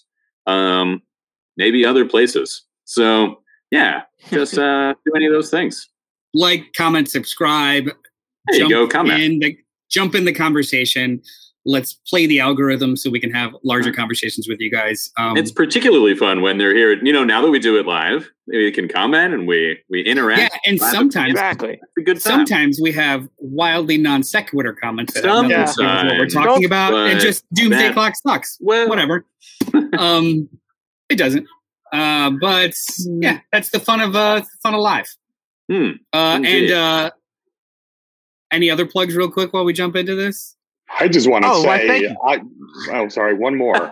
You guys have taken this to new heights, and that is because of the fan community. I was on the podcast for 10 years. We did it on Tuesday nights via Skype, stitching together Audacity, and it was a nightmare. And you, the fan community, have really made it to the evolution of what it is today. 2 years after the fact since I left, it is a amazingly spectacular production. That's because of you gents. That's because of the community. Keep contributing and doing what the boys say, people, and it'll get even better. Sorry, Glenn. Thank you very much. Well, damn. No. That's beautiful. It's beautiful. Well, look, this is a shameless plug, but here I go. Make it shameful. Shameful. As some of you may know, I do another podcast called The Michaud Mission, which is 2 men, 1 podcast, every Black film ever made. And we are very, very happy and very proud that for Black History Month, Apple Podcasts, Spotify, Stitcher Radio, and one more, Pandora, have all featured our podcast as one of the featured podcasts for Black History Month on all of their platforms. So if you look up the cultural podcast for Black History Month, the Michaud Mission is very prominently displayed there on all of those platforms. And we just found out that in Boulder, Colorado, of all places, in the Boulder Weekly, as part of their article about things to do when there's nothing to do, they list all of these many things that are going on in Boulder, Colorado, and then they list podcasts, and the first podcast is the Michaud Mission. That was listed there. It was yes, that's exactly how we felt. That is exactly how we felt when we found that out. We were like, "Wow, that is cool. That is pretty dope." So, cool. check out our little show. We've been 5 years strong this month in February, and we've got a lot more fun planned for all of our fans. So check out the Michaud Mission every place that you find podcasts, as well as on all the social medias and YouTube. Nice. That's awesome, man. Yeah. Thank you. So let's get into it. House of X, Powers of 10 by Marvel Comics, written by Jonathan Hickman with art respectively by Pepe Larraz and R.B. Silva. The solicitation for just the collected edition, which we're going to go through, is as such. Mutants are the future, and the future begins now. House of X and Powers of 10 intertwine to reveal a secret past, present, future, and far future of mutant kind. It all starts when Charles Xavier reveals his master plan for mutant kind, one that will bring mutants out of the shadow of humanity and into the light. So, we covered this whole damn thing, much to the chagrin at times of Len, who was like, we talked about this shit last week, so we have to talk about it again. Because we were all very, to various degrees, loved it, hated it, confused by it, but it kept us engaged every week to the point where it was usually the first thing I would read because I had to spend a little extra time on it and how it connected. And it all, I think the release model really helped. It was literally a weekly book with intertwining titles. Mm-hmm. And it was a full meal every week. So we just kind of, even parts of it that were uncomfortable, because like the entire status of what they're doing with the mutants and with all of these established characters, a lot of it was uncomfortable. Like, are you a bad guy now? Like, it was almost hard to get through, but it was always rewarding. So I loved this series. And it introduced me to Pepe Larraz and R.B. Silva. Like, I knew of them before, but the fact that there was no delays, the art was so fantastic. They're both very different from each other, but the tone of the books and the colors stayed the same, so it felt like a full piece. Mm-hmm. I loved this series. I just straight up loved it. And when the opportunity to kind of revisit it arose, I was just like, fuck yeah. So before Rob gets into it, does anybody have like quick hits on their impressions of House of X? I think that alternating thing would really help too. You know, when we were reading the story, it was like House of X, Powers of 10, House of X, Powers of 10. And they were part of the same story, but they were also two very different stories. And that was a nice way to experience it coming out. Also, it should be noted, as collected, they are alternating. Are they? It's not chunk and chunk. They're alternating as they ought to be. Story should be. Yeah. I was hoping. Like, I think that was even a conversation when this gets collected. It's going to be like, right? Yeah. It's collected as released, which is perfect. Well, as I recall, I really enjoyed it at the end of it, and thinking back, I still enjoy it. I haven't read it again for this, but that's my quick thought on it. I just remembered I was interested in it. I mean, I just got tired of reviewing it every week because I was just because there was other stuff to read. You know what I'm saying? That's all my big thing. Yeah. But I couldn't knock the art. The art is a beautiful comic book. Like you can't knock that at all. And I thought it was a fully fleshed for the first time. Somebody just pumped the brakes and really gave a thought of let's do something different with the X-Men, as opposed to like just regurgitating what happened before, picking up this loose thread or anything. Let's try and do something really different with the X-Men. Instead of having these two polar opposing forces, what happened if they all just became one and just had the whole infighting of just their personalities? I thought it was really smartly done. So I was all for that in this beautiful package. Brandon? I think I mean I definitely liked it at the time. I remember, and I wish I had reread it now, because I've tried to get into the X-Men a few times, and this was one of those times, and so far it is stuck. But reading it, like Powers of X, I wish I'd read it now for this. Like I wanted to, but I didn't get a chance to, because since then I've read 100 issues of New Mutants, and I've read like some of Chris Claremont's other stuff. And so like I have a little more experience with the past X-Men stuff. And I think that definitely would have helped me, because I remember when I was reading at the time, Powers of X in particular was kind of confusing for me since I didn't know much X-Men history. So I wish I had read it now to see how much of that I could have picked up on. But I do remember I still loved it, even though stuff I didn't understand as much in Powers of X. Was, you know, having now read the other stuff, it's hard to think back, but a lot of the things that happened in that weren't things that you would necessarily know about, but might have seemed as though you should, especially because of the multiple timelines kind of thing. That definitely did use a lot of X-Men history, but I wonder how much you actually witnessed. I just remember in particular, there was a Powers of X issue where they talked a lot about the phalanx, and I had no idea what that was. Right, and now I know a little more about it. And it's stuff like that where it's like, I remember also after each issue, I would go on Reddit and like read discussion threads, and people would be like, oh, this is a reference to this thing or that thing or the other. And I think now I would have been able to pick up on some of those references myself. And so I think that would have been interesting to see. But I think, like I said, either way, I still really enjoyed reading it. That was one of the strengths, though, the fact that this book, unlike a lot of books that have been coming out in the last couple of years, actually engaged conversation and they didn't require homework. They invited homework, right? Like you wanted to continue finding out more about, like, whoa, is this I know what Nimrod is, but this 10,000 year version, they're making reference to that. And like you go and look it up, which is what I used to do as a kid when I would grab a middle issue of something and you didn't have Wikipedia. You just had to like figure out what things were or ask questions or look up old guides. This was as close to that experience that I've had in a couple of decades personally. But it was easier because I had the internet and a lot of friends that read comics. But I want to hear what Rob thinks. No. So this is my first time back into comics after 40 years of reading them nonstop and 2 years break and pause and a cleansing, if you will. I thought this was phenomenal. Now, 2 questions have been answered for me already. That's at the high level. Here, wait. 2 questions have been answered already for me.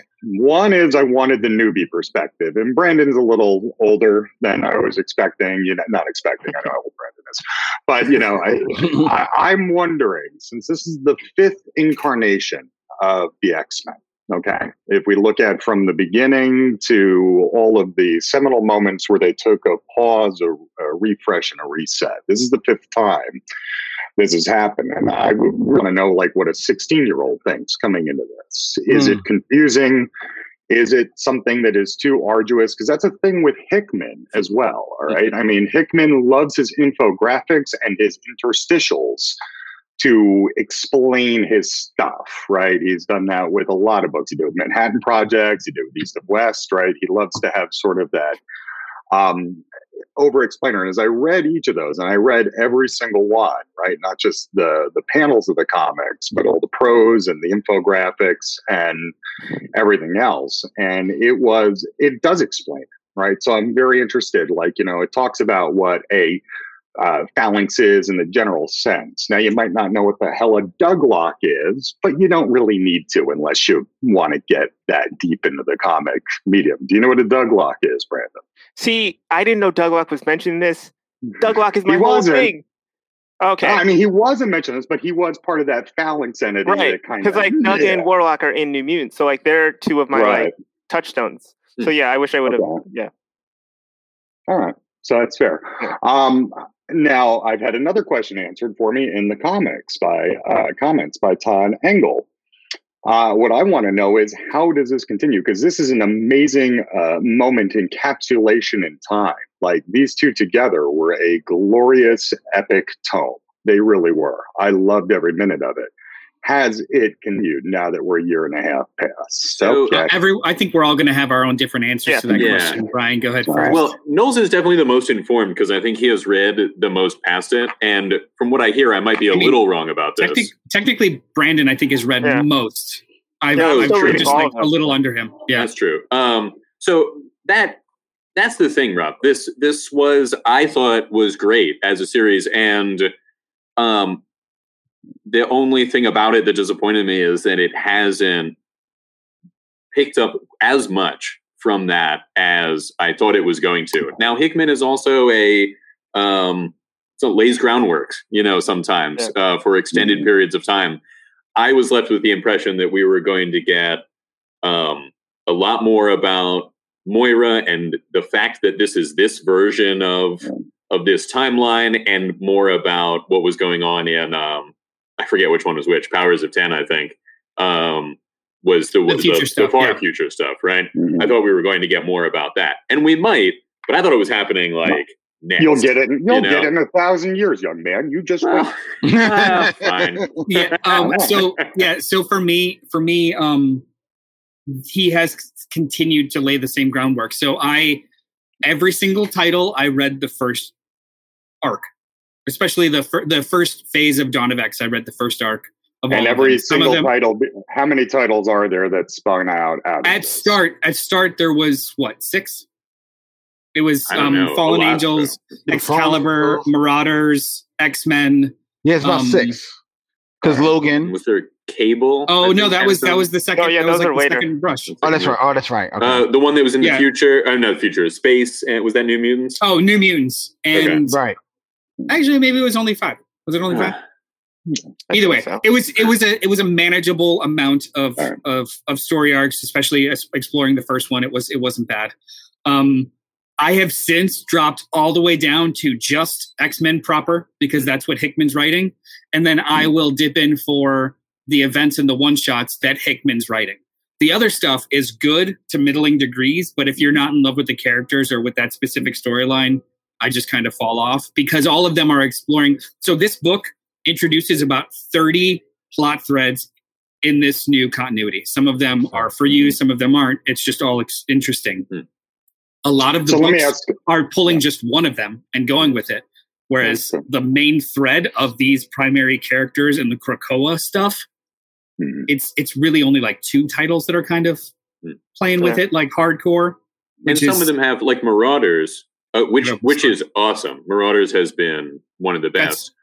But like deals with this world where Krakoa is, it feels kind of like a really great side story to the main X-Men story. And it seemed as though everything was going to be more tightly interwoven. And that hasn't really happened. And like, I don't want to give Marauders short shrift because it's probably the best one of the ones that I'm reading. And he is integrally involved in like Kitty Pryde is this kind of like a roguish leader of this ship because she can't go through the Krakoan gates, and the mystery of like why that is. So it's very rooted in the like new state of what the X-Men are. That's weird. Is it because Kitty's Jewish? Yeah. Krakoa is. It's not good. The other Jewish people are. That's a whole really great. That's actually a really great plot thread that doesn't get like still is kind of ongoing but those are a lot of really cool like little things that they introduce that are part of they're the they're just introduced here, but they're part of primary conflicts and other titles. So it's all been organic. It hasn't really been shoved down your throat. When people character ask, growth especially seems organic, and it is like a highlight of the book, like a new phase kind of for this great character. Well, it makes sense. Krakoa is all about organic. When people ask, do I have to read them all? I will emphatically say no. Oh, yeah. You don't have to read them all, period. It's America. You can do what you want. Yeah. Well, you don't even have to read any of them. That's true. You can go outside. All right. The reason I mean, like, to carry on the thread, do you have to read all of them? And the answer is no. Like, you literally can just follow one and not worry about the rest. Two other questions I have from the follow-up. If I look back at the prior periods of time when, the 1963 X-Men, the 1975 Giant Size X-Men, the 1991 Jim Lee explosion of the titles, does this Krakoan state, this mutant state, directly affect the other titles? And do they recognize, if you go up to Avengers, is there a concern about this mutant sovereignty of land and the pharmaceutical industry? Or is it being addressed in the larger context of the universe? There we go. Give me magic. Kind of. Well, give me Wanda fingers. Yeah, it depends on the book, I would say. Okay. Because yeah. Like King in Black, I'm trying to think. That's the most recent place that I've seen any of the X-Men elsewhere. They do make mention. So, like, when the X-Men are introduced in other places. So there's two titles explicitly that I think about when to answer this question. One of them is like an event, King in Black and Empire. They kind of get their own little corner of the event, and then how it's addressed outside of the X-Men or the X-Men titles is that they don't really talk to us anymore. They're doing their own thing. Yeah. We can't rely on them. Like, the rest of the line is kind of leaving them alone to tell their story. It doesn't contradict, but it also doesn't always fully invite. So them showing up in King in Black was actually pretty interesting. And they actually, in dialogue, they mention it too, like, oh, even the X-Men are here. And then I think it was the other book that I think about is it's technically an X book, but wasn't really. It was the Fantastic Four X-Men book, the crossover title. There were full-on conversations between Reed and Scott, where they were like, Reed was pretty much saying, like, I don't trust whatever the fuck you're doing. Like, you're saying everyone needs to be in this background. Yeah, Franklin was a mutant. A mutant. You're saying that all of these people have to explicitly be in this place, and that doesn't make sense. And what are you planning? Like, it was the first time outside of the books that there's a general mistrust for the greater Marvel universe expressed at the X-Men, because everything that's been happening is really shady, really creepy and shady. Yeah, which is a plot threads that haven't really gone anywhere. Well, and I do see a conflict there of character in what Hickman has done, right? Where you've always seen these forces separated throughout the pantheon of history has been the ideological lines, and to see Xavier, Magneto, fucking Sinister, Apocalypse, all sitting at the Marauders. I mean, all sitting at the same table of power with one another. Is it a reflection of the time? Quite possibly, where we see in our real world ideological lines have become scattered and blurred and all that fun stuff. I wonder what the end state is, though, without that traditional conflict. And that's why I've been asking you, because I know this came out probably a year ago at this point. So what has been maybe not that long ago, a couple months. Sorry, never mind. There was a big gap. There was a big gap too. Let's remember. It's more. It's almost 2 years. More than a year. Yeah.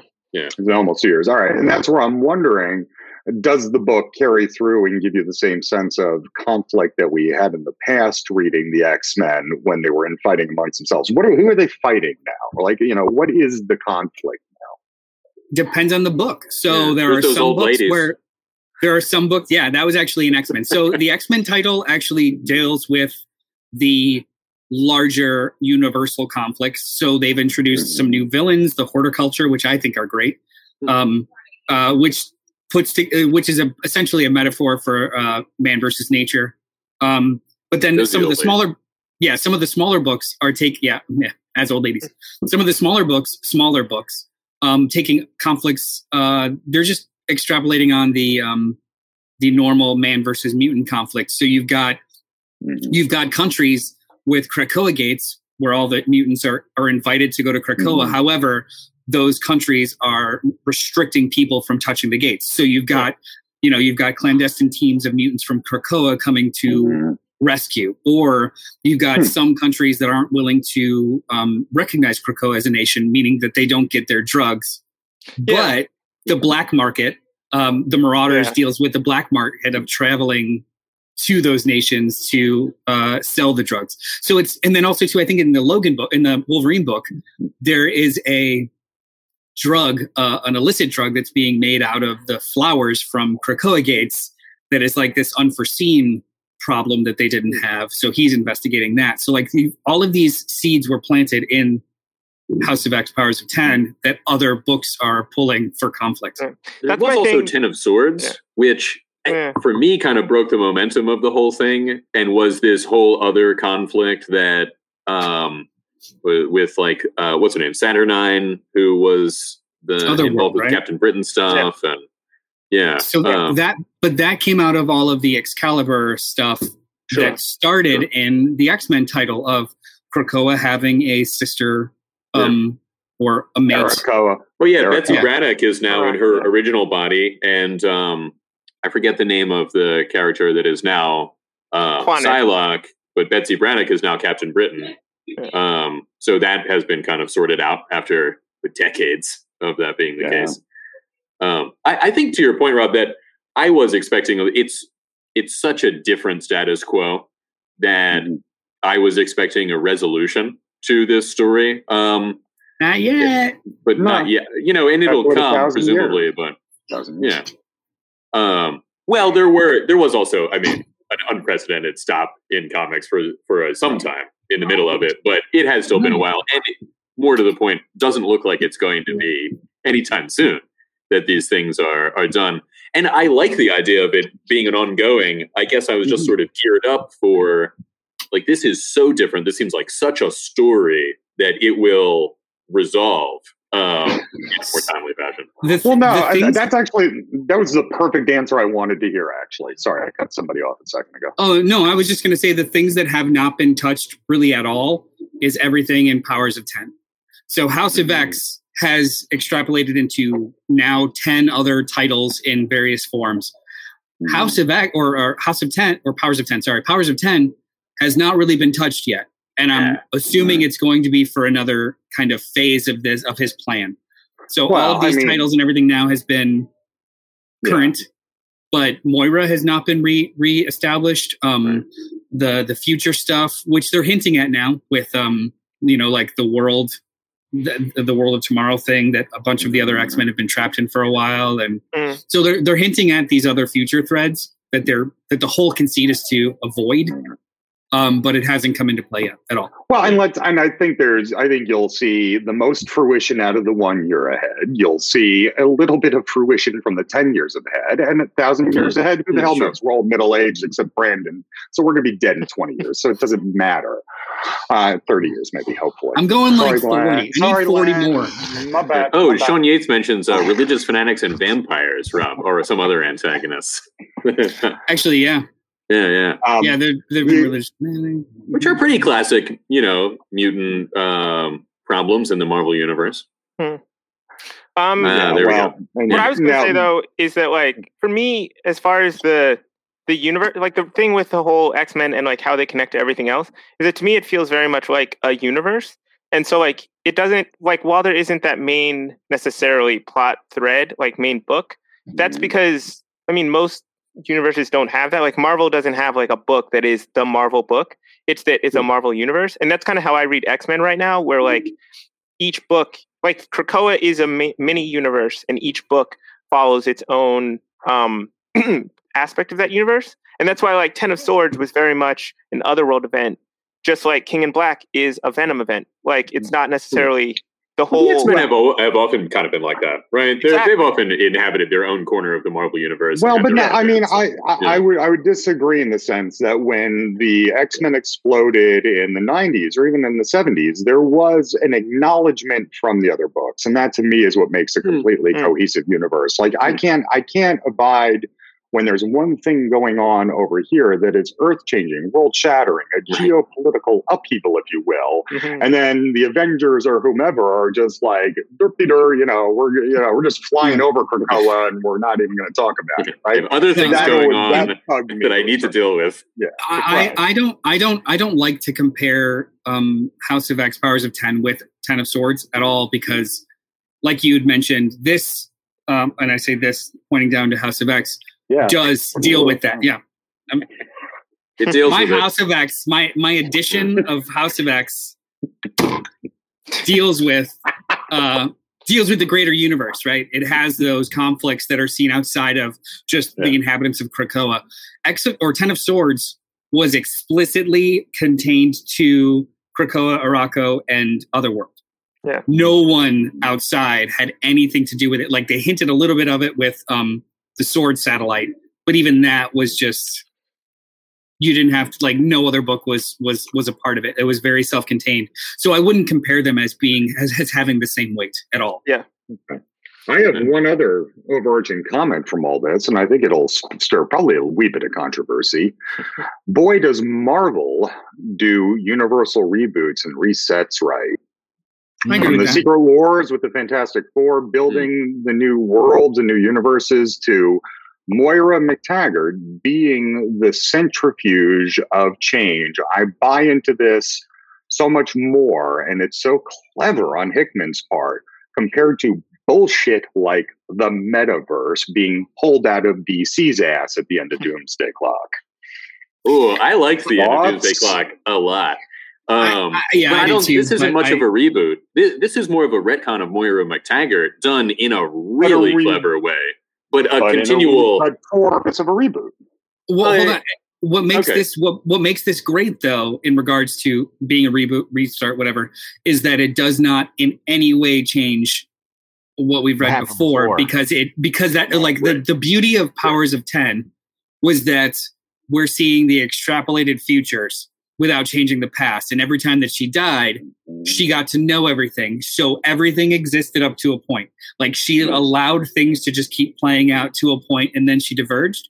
So that tells us as readers, everything still matters. Everything still happened. Everything still is it's not going to change your back issues. It didn't negate my entire life of collecting comic books. But more so in a narrative way, it didn't make you ignorant again. It didn't make you have to relearn anything. You were able to take your information and add new to it, instead of, wait, what's the continuity now? Where does this fit in? What matches? There is a little, like, it literally was just a flat line. Yeah. I found, and maybe I just didn't read it the way that it was intended, but I kind of thought that the world that McTaggart was in, maybe, I forget which version, the 6th or 7th of hers, was the one that we had been reading all along, and then she changed it. So just from the House of X Powers of 10, it seemed like this was a different world, and that they would somehow undo that. But I'm not sure that that was what was intended. It might have been, this life of hers is the one that we have always read. Because I don't remember any specific... I thought that, like, the relationship between Magneto and Xavier was different. We're in Life 9. Okay. Yeah. Life 9. So in the Life 9 is the one that's got the divergence. So this is House of X Powers of 10. These are all the failed attempts before it. So like, were we reading Life 8 all these years, and this is now Life 9, or was it Life 9? We've been reading Life 9. Yeah, we've been reading Life 9 this whole time. Yeah. It's just this grid is just to show you the stuff that we didn't read that she failed or attempted. Right. What we are in and what we've always read. Yeah. So, and I think there's some of that in there when we've gone into alternate futures that they then negated. You see some of that in there too with the prior lives. I'm sorry. We're in Life 10. Life 9 is what this story depicts. What Powers of 10? What Powers of 10 depicts is Life 9, where she resets here, and now we're in the age of House of X. If I remember correctly, this is all unknown. Some of the other prior lives is like Days of Future Past. They, I think that like Life 3 or Life 4, or like very similar thing. Yeah, right. Yeah, but I guess it was a different one. That Xavier and Magneto were. There's at least one where they kind of set aside their differences or never have differences right from the start. But maybe that was like 6 or 7. I don't remember. Yeah, and doesn't she talk about how that was untenable? Like things that needed to be accomplished were not accomplished by them being square with each other from jump, which was really. Oh yeah, she gets real Machiavellian towards the end of it too, with like, I know how to control these boys, these little boys with their toys, and I'm like, yeah, chick, yeah. I mean, they're idiots. Do it. I love this book, and I do agree with you too. Like, as far as retcons, relaunches go, this is I don't have issues with this. I think this is perfect. Yeah, it's really the excited about the again. It's the panacea of how to do it without negating the past, with integrating it so organically into the story. Where, again, I see on the DC side, it's everybody's tried to overcorrect and remove and work their way through Morrison's mushroom trip of Infinite Crisis and Rebirth, and it just keeps coming one bastardization after another. I think you mean Final. I think who did that well? Final Crisis. Yeah. My bad. Final was weird, which I'm going to reread, and I'm probably going to feel the same way about it. I still don't remember people's thing about Final Crisis. To me, it was a boring story, but it wasn't hard for me to understand. It made one of my favorite artists want to leave comic books, and he told me that kind of off the record. Well, shit. After reading, he disappeared halfway through the series, 5 issues in. Yeah, and he hasn't done interior since. No, this isn't my story to tell. Okay. Yeah. No, tell. You're here. Yeah, you don't even have to tell. We just like. For me, when there are so many problems with just the production of a book, and then it switches art more than halfway. Like there were so many delays for people that were reading that in real time. The story itself wasn't difficult, but it was 7 issues that were over the course of like 2 years.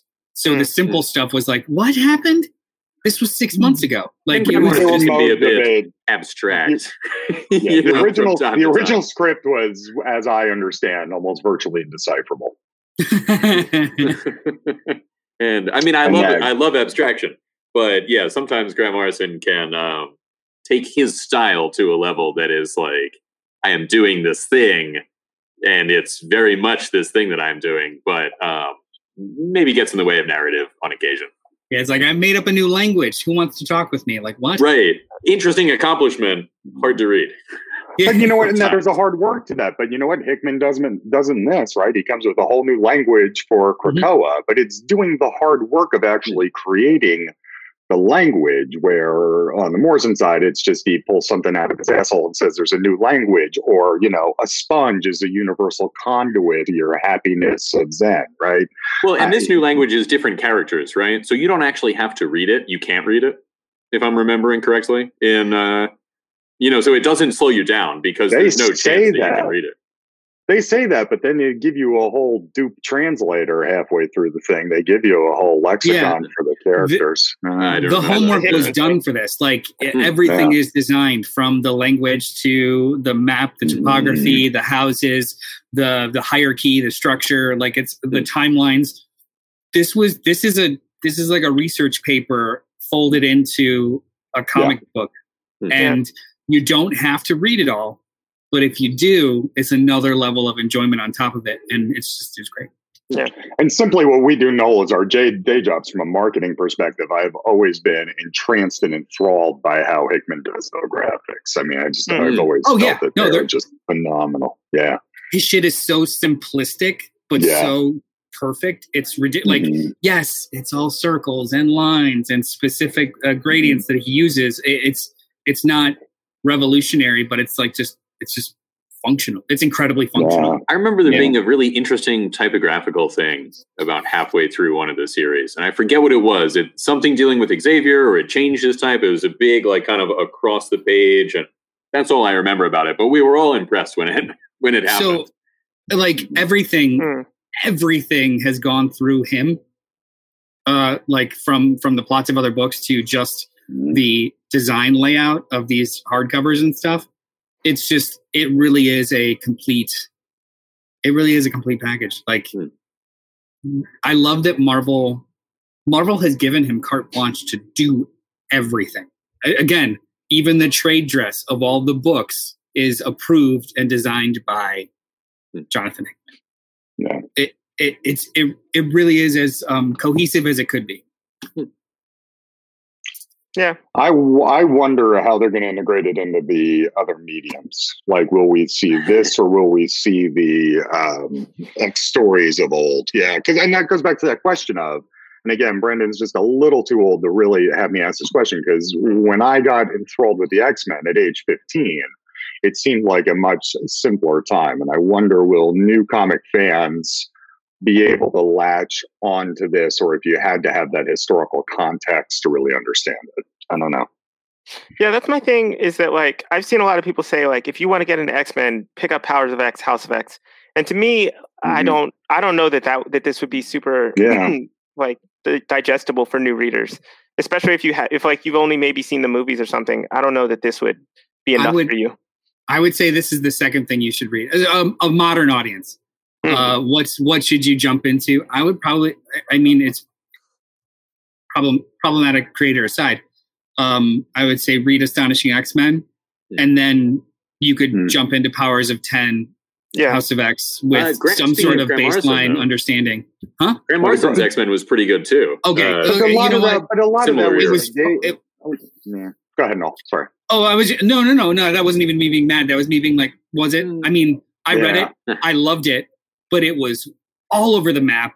It was a lot like this. This is a cleaner version of what Grant Morrison tried to do. So if we're talking about not like being an impenetrable thing to get around, you want to prime them with Astonishing X-Men, which is literally a back to basics story that's all character focused.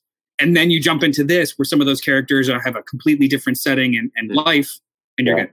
Yeah, I think that also answers the question of like how it would translate into other media. It unlikely that it would, right? It's too different, not only from the generally known X-Men, but also from the world that we inhabit, right? That there is this other thing. Now, I'm not going to rule out Marvel Cinematic Universe doing something like that completely, but I would say, just if I had to take a guess, I'd say you get more classics. I'm going to be right back. How great would it be if this is just a comic book story? That's fine. Yeah. The way that he chooses to tell this story is very specific to the medium of comic books. Right? Infographics would be tough I mean, you could do something similar in an animated series, movie maybe, but yeah, something like that would be tough for a cinematic release. And having people understand all the hierarchies and political states. Right. Again, I think that's only something that old heads are going to care about, right? More so than people coming in fresh into the title. Yeah, the idea of everyone working together after so long of being enemies isn't as interesting if this is the first you've ever heard of them. I mean, you could tell a compelling story, but it wouldn't hit in this quite the same manner. Yeah, if you've never read Age of Apocalypse, and I say read, not saw, because that would suck. But if you've never read Age of Apocalypse, there's not as much gravitas as to them all coming to the table together. Right. That being said, though, if you just read this and this is your introduction to Apocalypse, his character is still very much Apocalypse. So he don't seem like the most trustworthy dude. You know what I mean? He definitely still carries the image of like, who is this dark side Thanos looking dude that is sitting at the table with the X-Men? So you are already like in line to like, something might be a little shady with this. Even in story as it's going on. Like the other characters are not sold on Apocalypse. Or Sebastian Shaw is up to some no good. So the conflict is not gone. And Apocalypse still, even in this story, has 4 cats following him around called Death, Pestilence, Plague, and, it doesn't bode well. Atrocity, right? Yeah, no, it's not. Yeah. You judge you by who you hang out with. Exactly. And your name is Apocalypse, and it's not your original name. You have chosen to go by that name. Right. You changed your name. Or God forbid you were named Apocalypse, and that's what your parents thought of you as a baby. That's the problem too. I mean, I was just thinking of like, I don't want to spoil Ten of Swords, but I guess it's a minor thing. He did literally name his own kids. Like, we found out that his kid, the war thing, the horseman, he's been naming them after his kids. So he did genuinely name his kids War, Pestilence, whatever. Sure. So, That's true.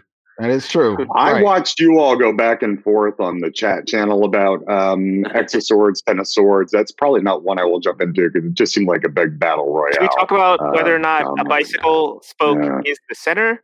Yes, which it is not. Yeah. There's more than one of them, but that's all right. Yeah. Overall, I personally, Rob, I'm just not into like battle royale stories. So that was like that. There was nothing they were going to do about that. As far as me personally, but I found it to be like this dense thing that went through all of the X-Men comics, some of which I had been enjoying, but some of which I hadn't been reading, and it's not in any way a follow-up to House of X Powers. You know, if you're like, I want some more of this, that's not it. Yeah.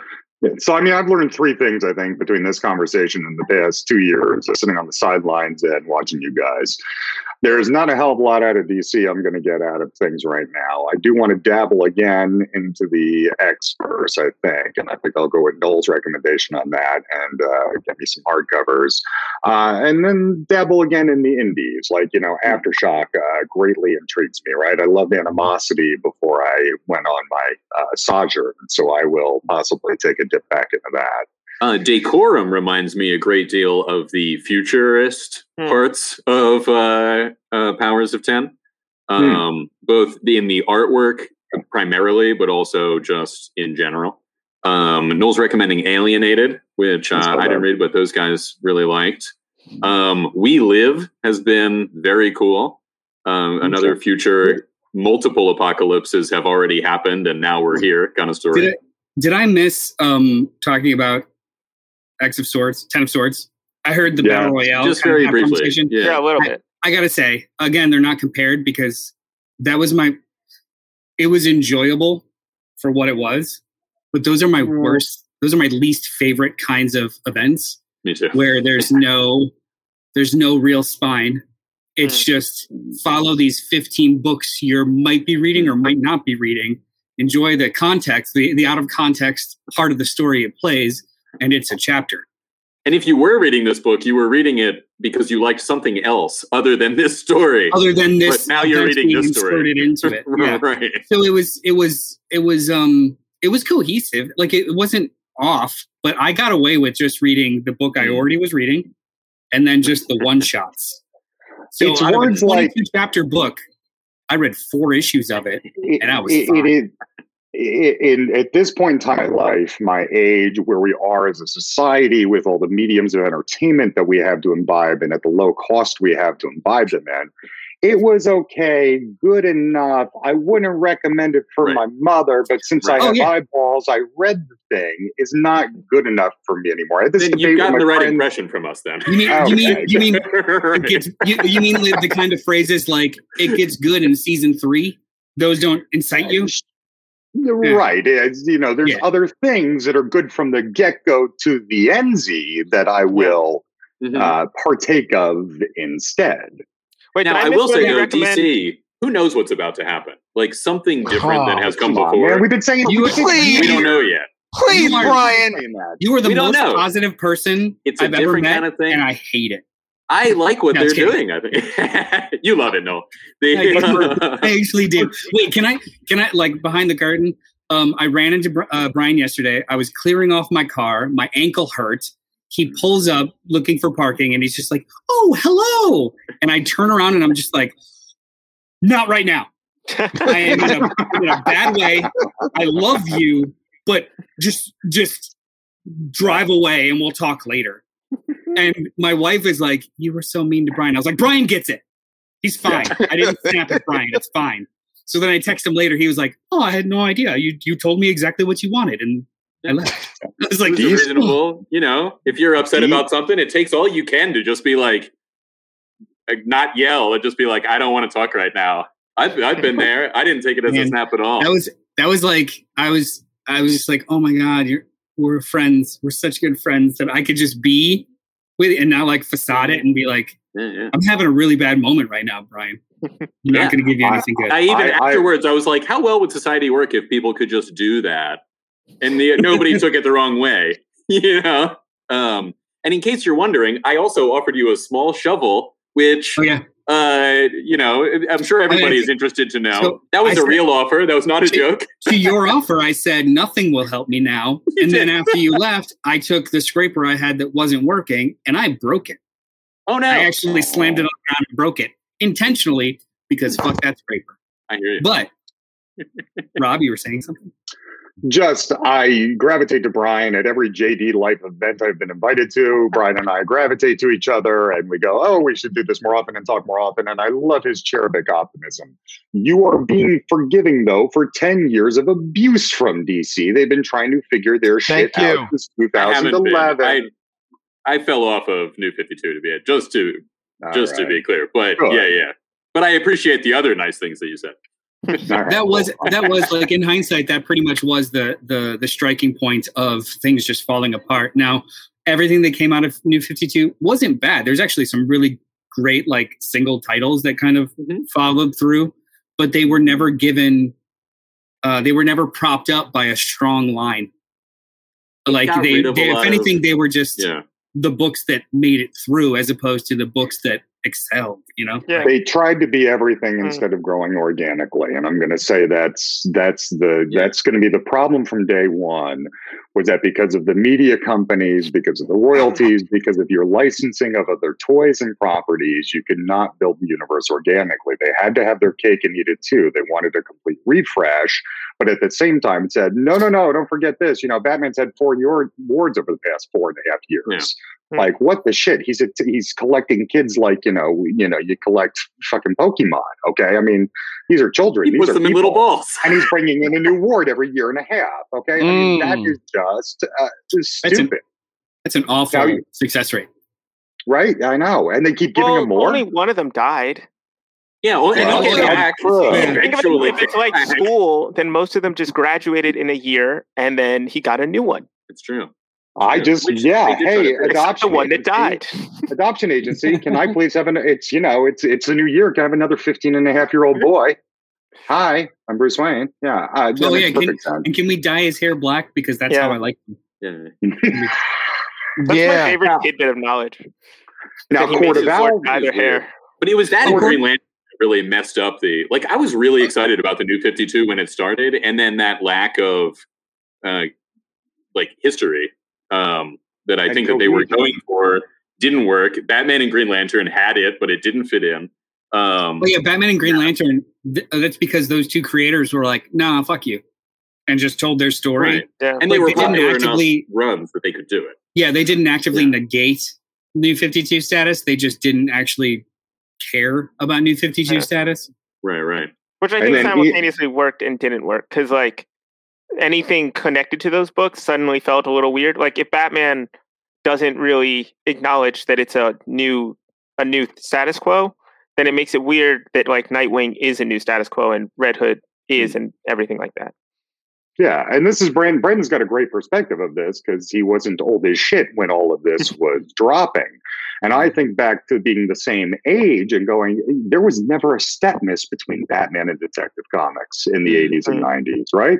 They were always lockstep. You always had that continuity and that back and forth, and it was always seamless. Which again, they didn't have when they did the reboot. When they did, if the continuity wasn't seamless, because sometimes it would get a little wonky, then the editor would do their job, and they just put a little caption at the beginning, like this story happened, whatever, or what he's referring to is this, and then you filled in the gaps if you wanted to, and you didn't, and you kept it the fuck moving on. I think our bigger problem. I go back. Well, yeah, go ahead. Well, I was just going to say I go back and forth on the merits of continuity, right? So I feel like, at best, a shared continuity establishes a grounding for these stories, which allows you to at least believe that there is gravitas, there's stakes things that happen. Like it allows you to immerse yourself in the story better when there is a thread line of some sort of continuity, whether it's squishy or not. However, I don't like to be chained to continuity for you to not be able to tell the story you want to tell. And I kind of enjoy sometimes just reading a run knowing that it's separated from stuff. So like I went back and started reading the Tomasi Rebirth Superman book, which is very much of its time specifically in that continuity. So I'm just enjoying it as a standalone Elseworld thing. Like it doesn't matter that it doesn't match current continuity, nor do I have to do weird backflips in my head to make it all match. It's just a good story. So I'm cool with that stuff. However, when you're trying to tell these global, consistent or perpetual second act stories across the universe, continuity does matter. Like it is a key feature. It's not a bug. So stop faking it, right?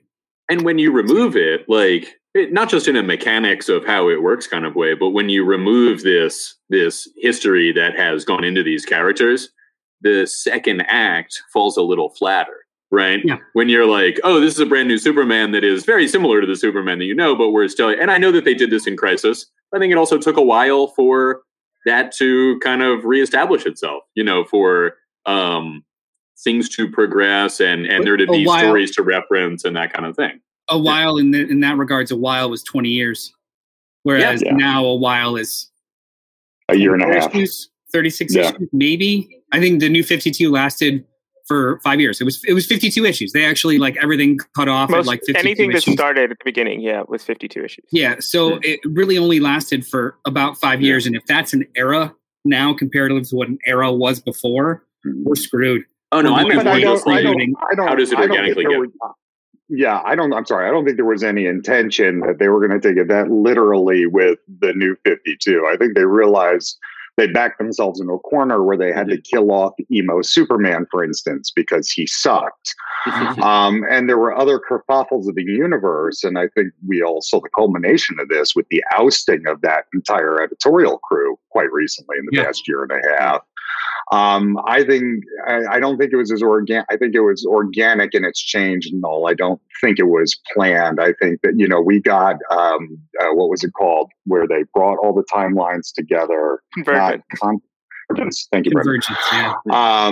That was, I believe, a Band-Aid, not a plan. That was, oops, we tripped and skinned our knee. Now we need to splint. I don't think that was where Superman first, the one who eventually became basically the pre-New 52 Superman first appeared in Convergence, right? Yeah.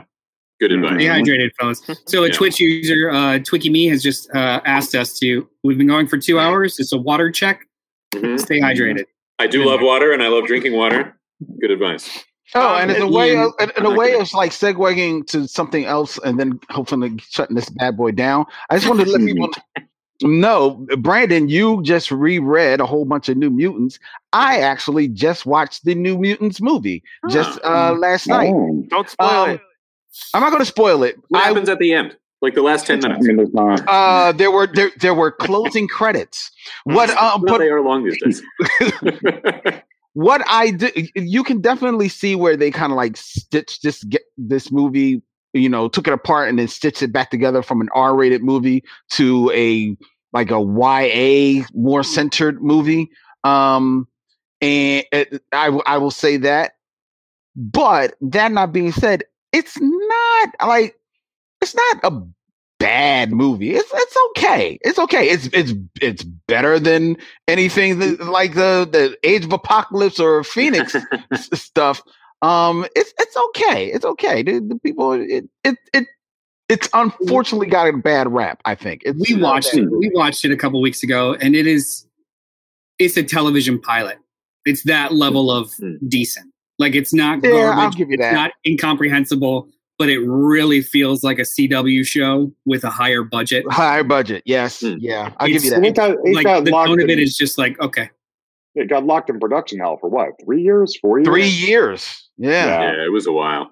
Yeah, they filmed it 4 years ago. When it's interesting that you say that it feels like it was changed from R to YA, because based on what I remember the director saying, he was saying it wasn't that, like, heavy and it wasn't that scary, and that the trailers were misleading, and that they actually were going back to make it more scary because that's what people seem to gravitate to based on the trailers. So it's interesting that you felt that it was. But I believe him from that. But if I remember correctly, even after that, they went back in and reworked it again. So they may have went in to like, oh my God, the scary stuff is working. Let's heighten that up. But then they said, especially when it looked like 20th Century was going to get sold to Disney, they're like, we may need to like tone this thing down a little bit because they didn't know where it was going to go. What Disney was going to do with it. They didn't know Disney was then just going to shelf it.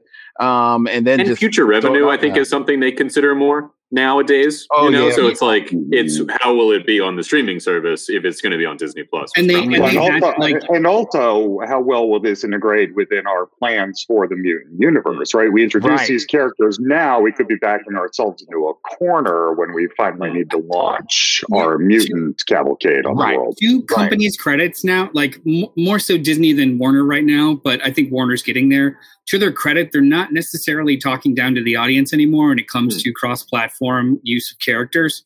Like, they're allowing for the space now for it to be like, yeah, that's the X-Men, and yeah, those are the Avengers. It's not the same. You guys know that. Like, they're not taking for granted that the audience is that stupid anymore because superhero content is so prevalent. They know the difference between this to this. Well, and presumably two Constantines will be running at the same time. Or two Flashes will be having a Superman show and a Superman TV show like 20 years ago. That wouldn't happen, period. Right. Like, they wouldn't allow that to because they think the audience is too stupid to understand this is happening over here where this is happening over there. Like, Warner now is kind of getting into it too, where it's just like, yeah, we have a television division. Yeah, we'll do the Snyder Cut garbage, but yeah, we'll also still explore like the movies, and they don't necessarily have to connect, just relax, which I actually appreciate. I think that's pretty cool. And the future viability of the, I think 20 years ago, Disney would just straight up shelf all of the X-Men movies, period, put them in their vault, and that's that. Whereas now it's like, yeah, it's content for the streaming service. Do it. Great. Awesome. We'll make new ones too. It's fine. Hey, put a lot of money into it already. It's already filmed, mostly made. Why not? Len, did you have a question between the New Mutants movie and Brandon just reading the New Mutants comic book? Was there a tie there or just a segue? Just a segue. Kind of like segue. Cool. Yeah. All right. Segue. That's all. I didn't want to lose a point. If there No, I appreciate you, but no. Those are fun things. Have you guys ever written one of those? Well, no. I want to, though. Comic book? What's that? Wait, you write your comic books? Yeah, you don't write your comics? Wait, that was something I was going to bring up, actually, comic book. Did we do recommendations? Because I know, like... Do we? No. I was thinking since we talked about House of X, Powers of X, recommendations for where to go from here, if anyone else has recently gotten into it. And I wish Noel Marauders and the main X-Men comic would be, if you like that and want more, that's where I would go. Yeah. I would recommend those. Hellions is also real good. I'm looking at. I enjoyed Excalibur. I like that kind of thing. Excalibur was fun. Yeah. Okay, and the first X Factor book. Every title. That's the thing, yeah. No, that leaves out several, actually. Fallen Angels, I would not personally read, and I think that was Fallen many Angels people's was the only one opinions. that got canceled. So Yeah, exactly. But no, Marauders and the main X-Men would be my small, top few to do. I would also recommend New Mutants if you get the trade and you get because New Mutants was written by Hickman and someone else. If you just get the Hickman one, I think that was really good. The other one I think was just okay. New Mutants was good because it tried to capture a little bit of the vibe of like the heyday of New Mutants. That was kind of really? Yeah. Also, Rob, it does a two kind of stage thing where there's half of it like every other issue takes place in right. You forget about it because they're totally unconnected to each other. But one of them is out in space, completely different, like watercolor type art. I like that one a lot. The other one is in somewhere. Oklahoma, I want to say. What's that? I want to say Oklahoma. Something, yeah. It's like on a farm. It's like a farm. Yeah. There's like a drug running thing. I think that's where the. But Rob, like the one they're talking about that was in space is the Hickman one. So like I was saying, if you just pick up the Hickman trade, that one follows like the original New Mutants. They're like on a little mission together, and that one's real fun. The one on the farm has an interesting. It does interesting things for the world because it's like it does actually carry on from the House of X, Powers of X thing where it's like there's some terrorists who are upset because their country isn't getting the drugs. And so they're going to try and like stage a hostage situation to get the drugs. It's an interesting premise, but the story's not that great. But they're not exactly the New Mutants anymore, though. If they're 42, right? Yeah. You said it follows the original New Mutants. It's like the New Stone Age. I mean, the crew. It's Magic, Rain, Danny Moonstar, Karma, Sunspot, Cannonball. Yeah. All characters I like. They've been killing all the younger mutants so that they remain the newest mutants. That's the reveal. I'm sorry. Yeah. There shall be no future generations. Right. Oh, another recommendation since Noel ain't back here to shut down the show. I watched on Netflix. There is a very cool animated series called Kid Cosmic from Craig McCracken, and it talks about this kid who, this spaceship falls in the desert, and these rocks fall from the spaceship, and this little kid finds the rocks, and he just knows they have to be powered rocks that will give him superpowers, and he just guesses that. And that's all that it's about. That's all it is about. And then like hijinks ensue from there. It's really cool. It's 2D animation, but it's done in the way that it looks like it's almost like a comic strip type of vibe to it. It is really, really smart. It's fun. It's is it an 10 ongoing episodes. Thing, or is this? It's the season 1. This is season 1. It's 10 episodes. And it's funny. It's imaginative. It's serialized, but you can still like rock into it. It's really cool. Kid Cosmic on Netflix. I highly recommend it. Say hello, Kelly. Hello, Kelly. Hi. Hey, Kelly. Hi, Kelly. I think, are we ready to wrap this up? I think. We've been waiting for about you. 20, probably. Yeah. Wait, real quick. I also have a recommendation. I don't know if anyone's seen this show called WandaVision. It's real good. Oh, what's that about? It's a small Kenku show. Yeah. It's about superheroes. I don't know if you guys like those, though. You know, it just occurred to me the other day. It's West View or West something. And I was like, oh, they were in Avengers West Coast. I wonder if that was a nod or just a coincidence. It's possible, yeah. I think they were trying to play up Westfield, New Jersey. That's, that is an actual real town. Oh, man. So, yes. Thank you for spending the last 2 hours and 17 minutes with us. Yeah. I had an amazing time today. I hope you guys did also. If you didn't, I don't give a shit.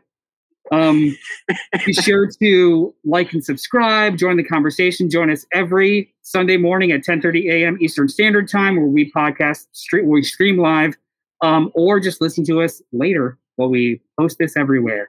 Now, next week might be a little different. We're doing our book club selection. And Saturday night. It lands on JD's birthday, so we're going to try and do a gutter talk / book club of Day Tripper by Gabriel Ba and Fabio Moon, and maybe like a happy birthday, JD, if he could join us, which I hope he does.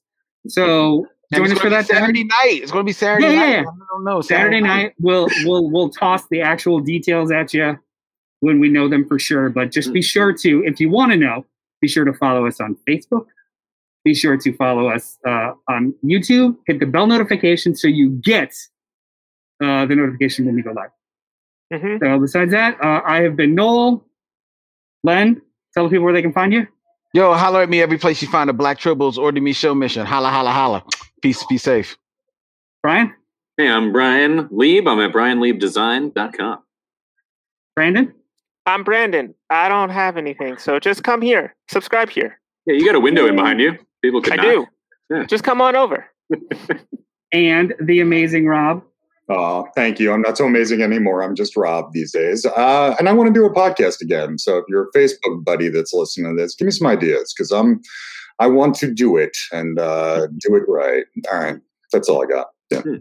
Much love, guys. I missed you. Yeah, it was great to have you, Rob and Brandon. It was awesome. Thank you for joining us, everybody. We'll talk to you next week.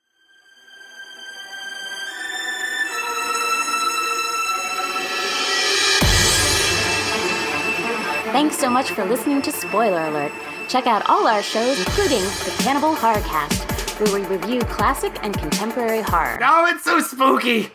And Gutter Talk with the Black Tribbles, recorded live every week Johnny Destructo's Hero Complex in Nanyang, PA.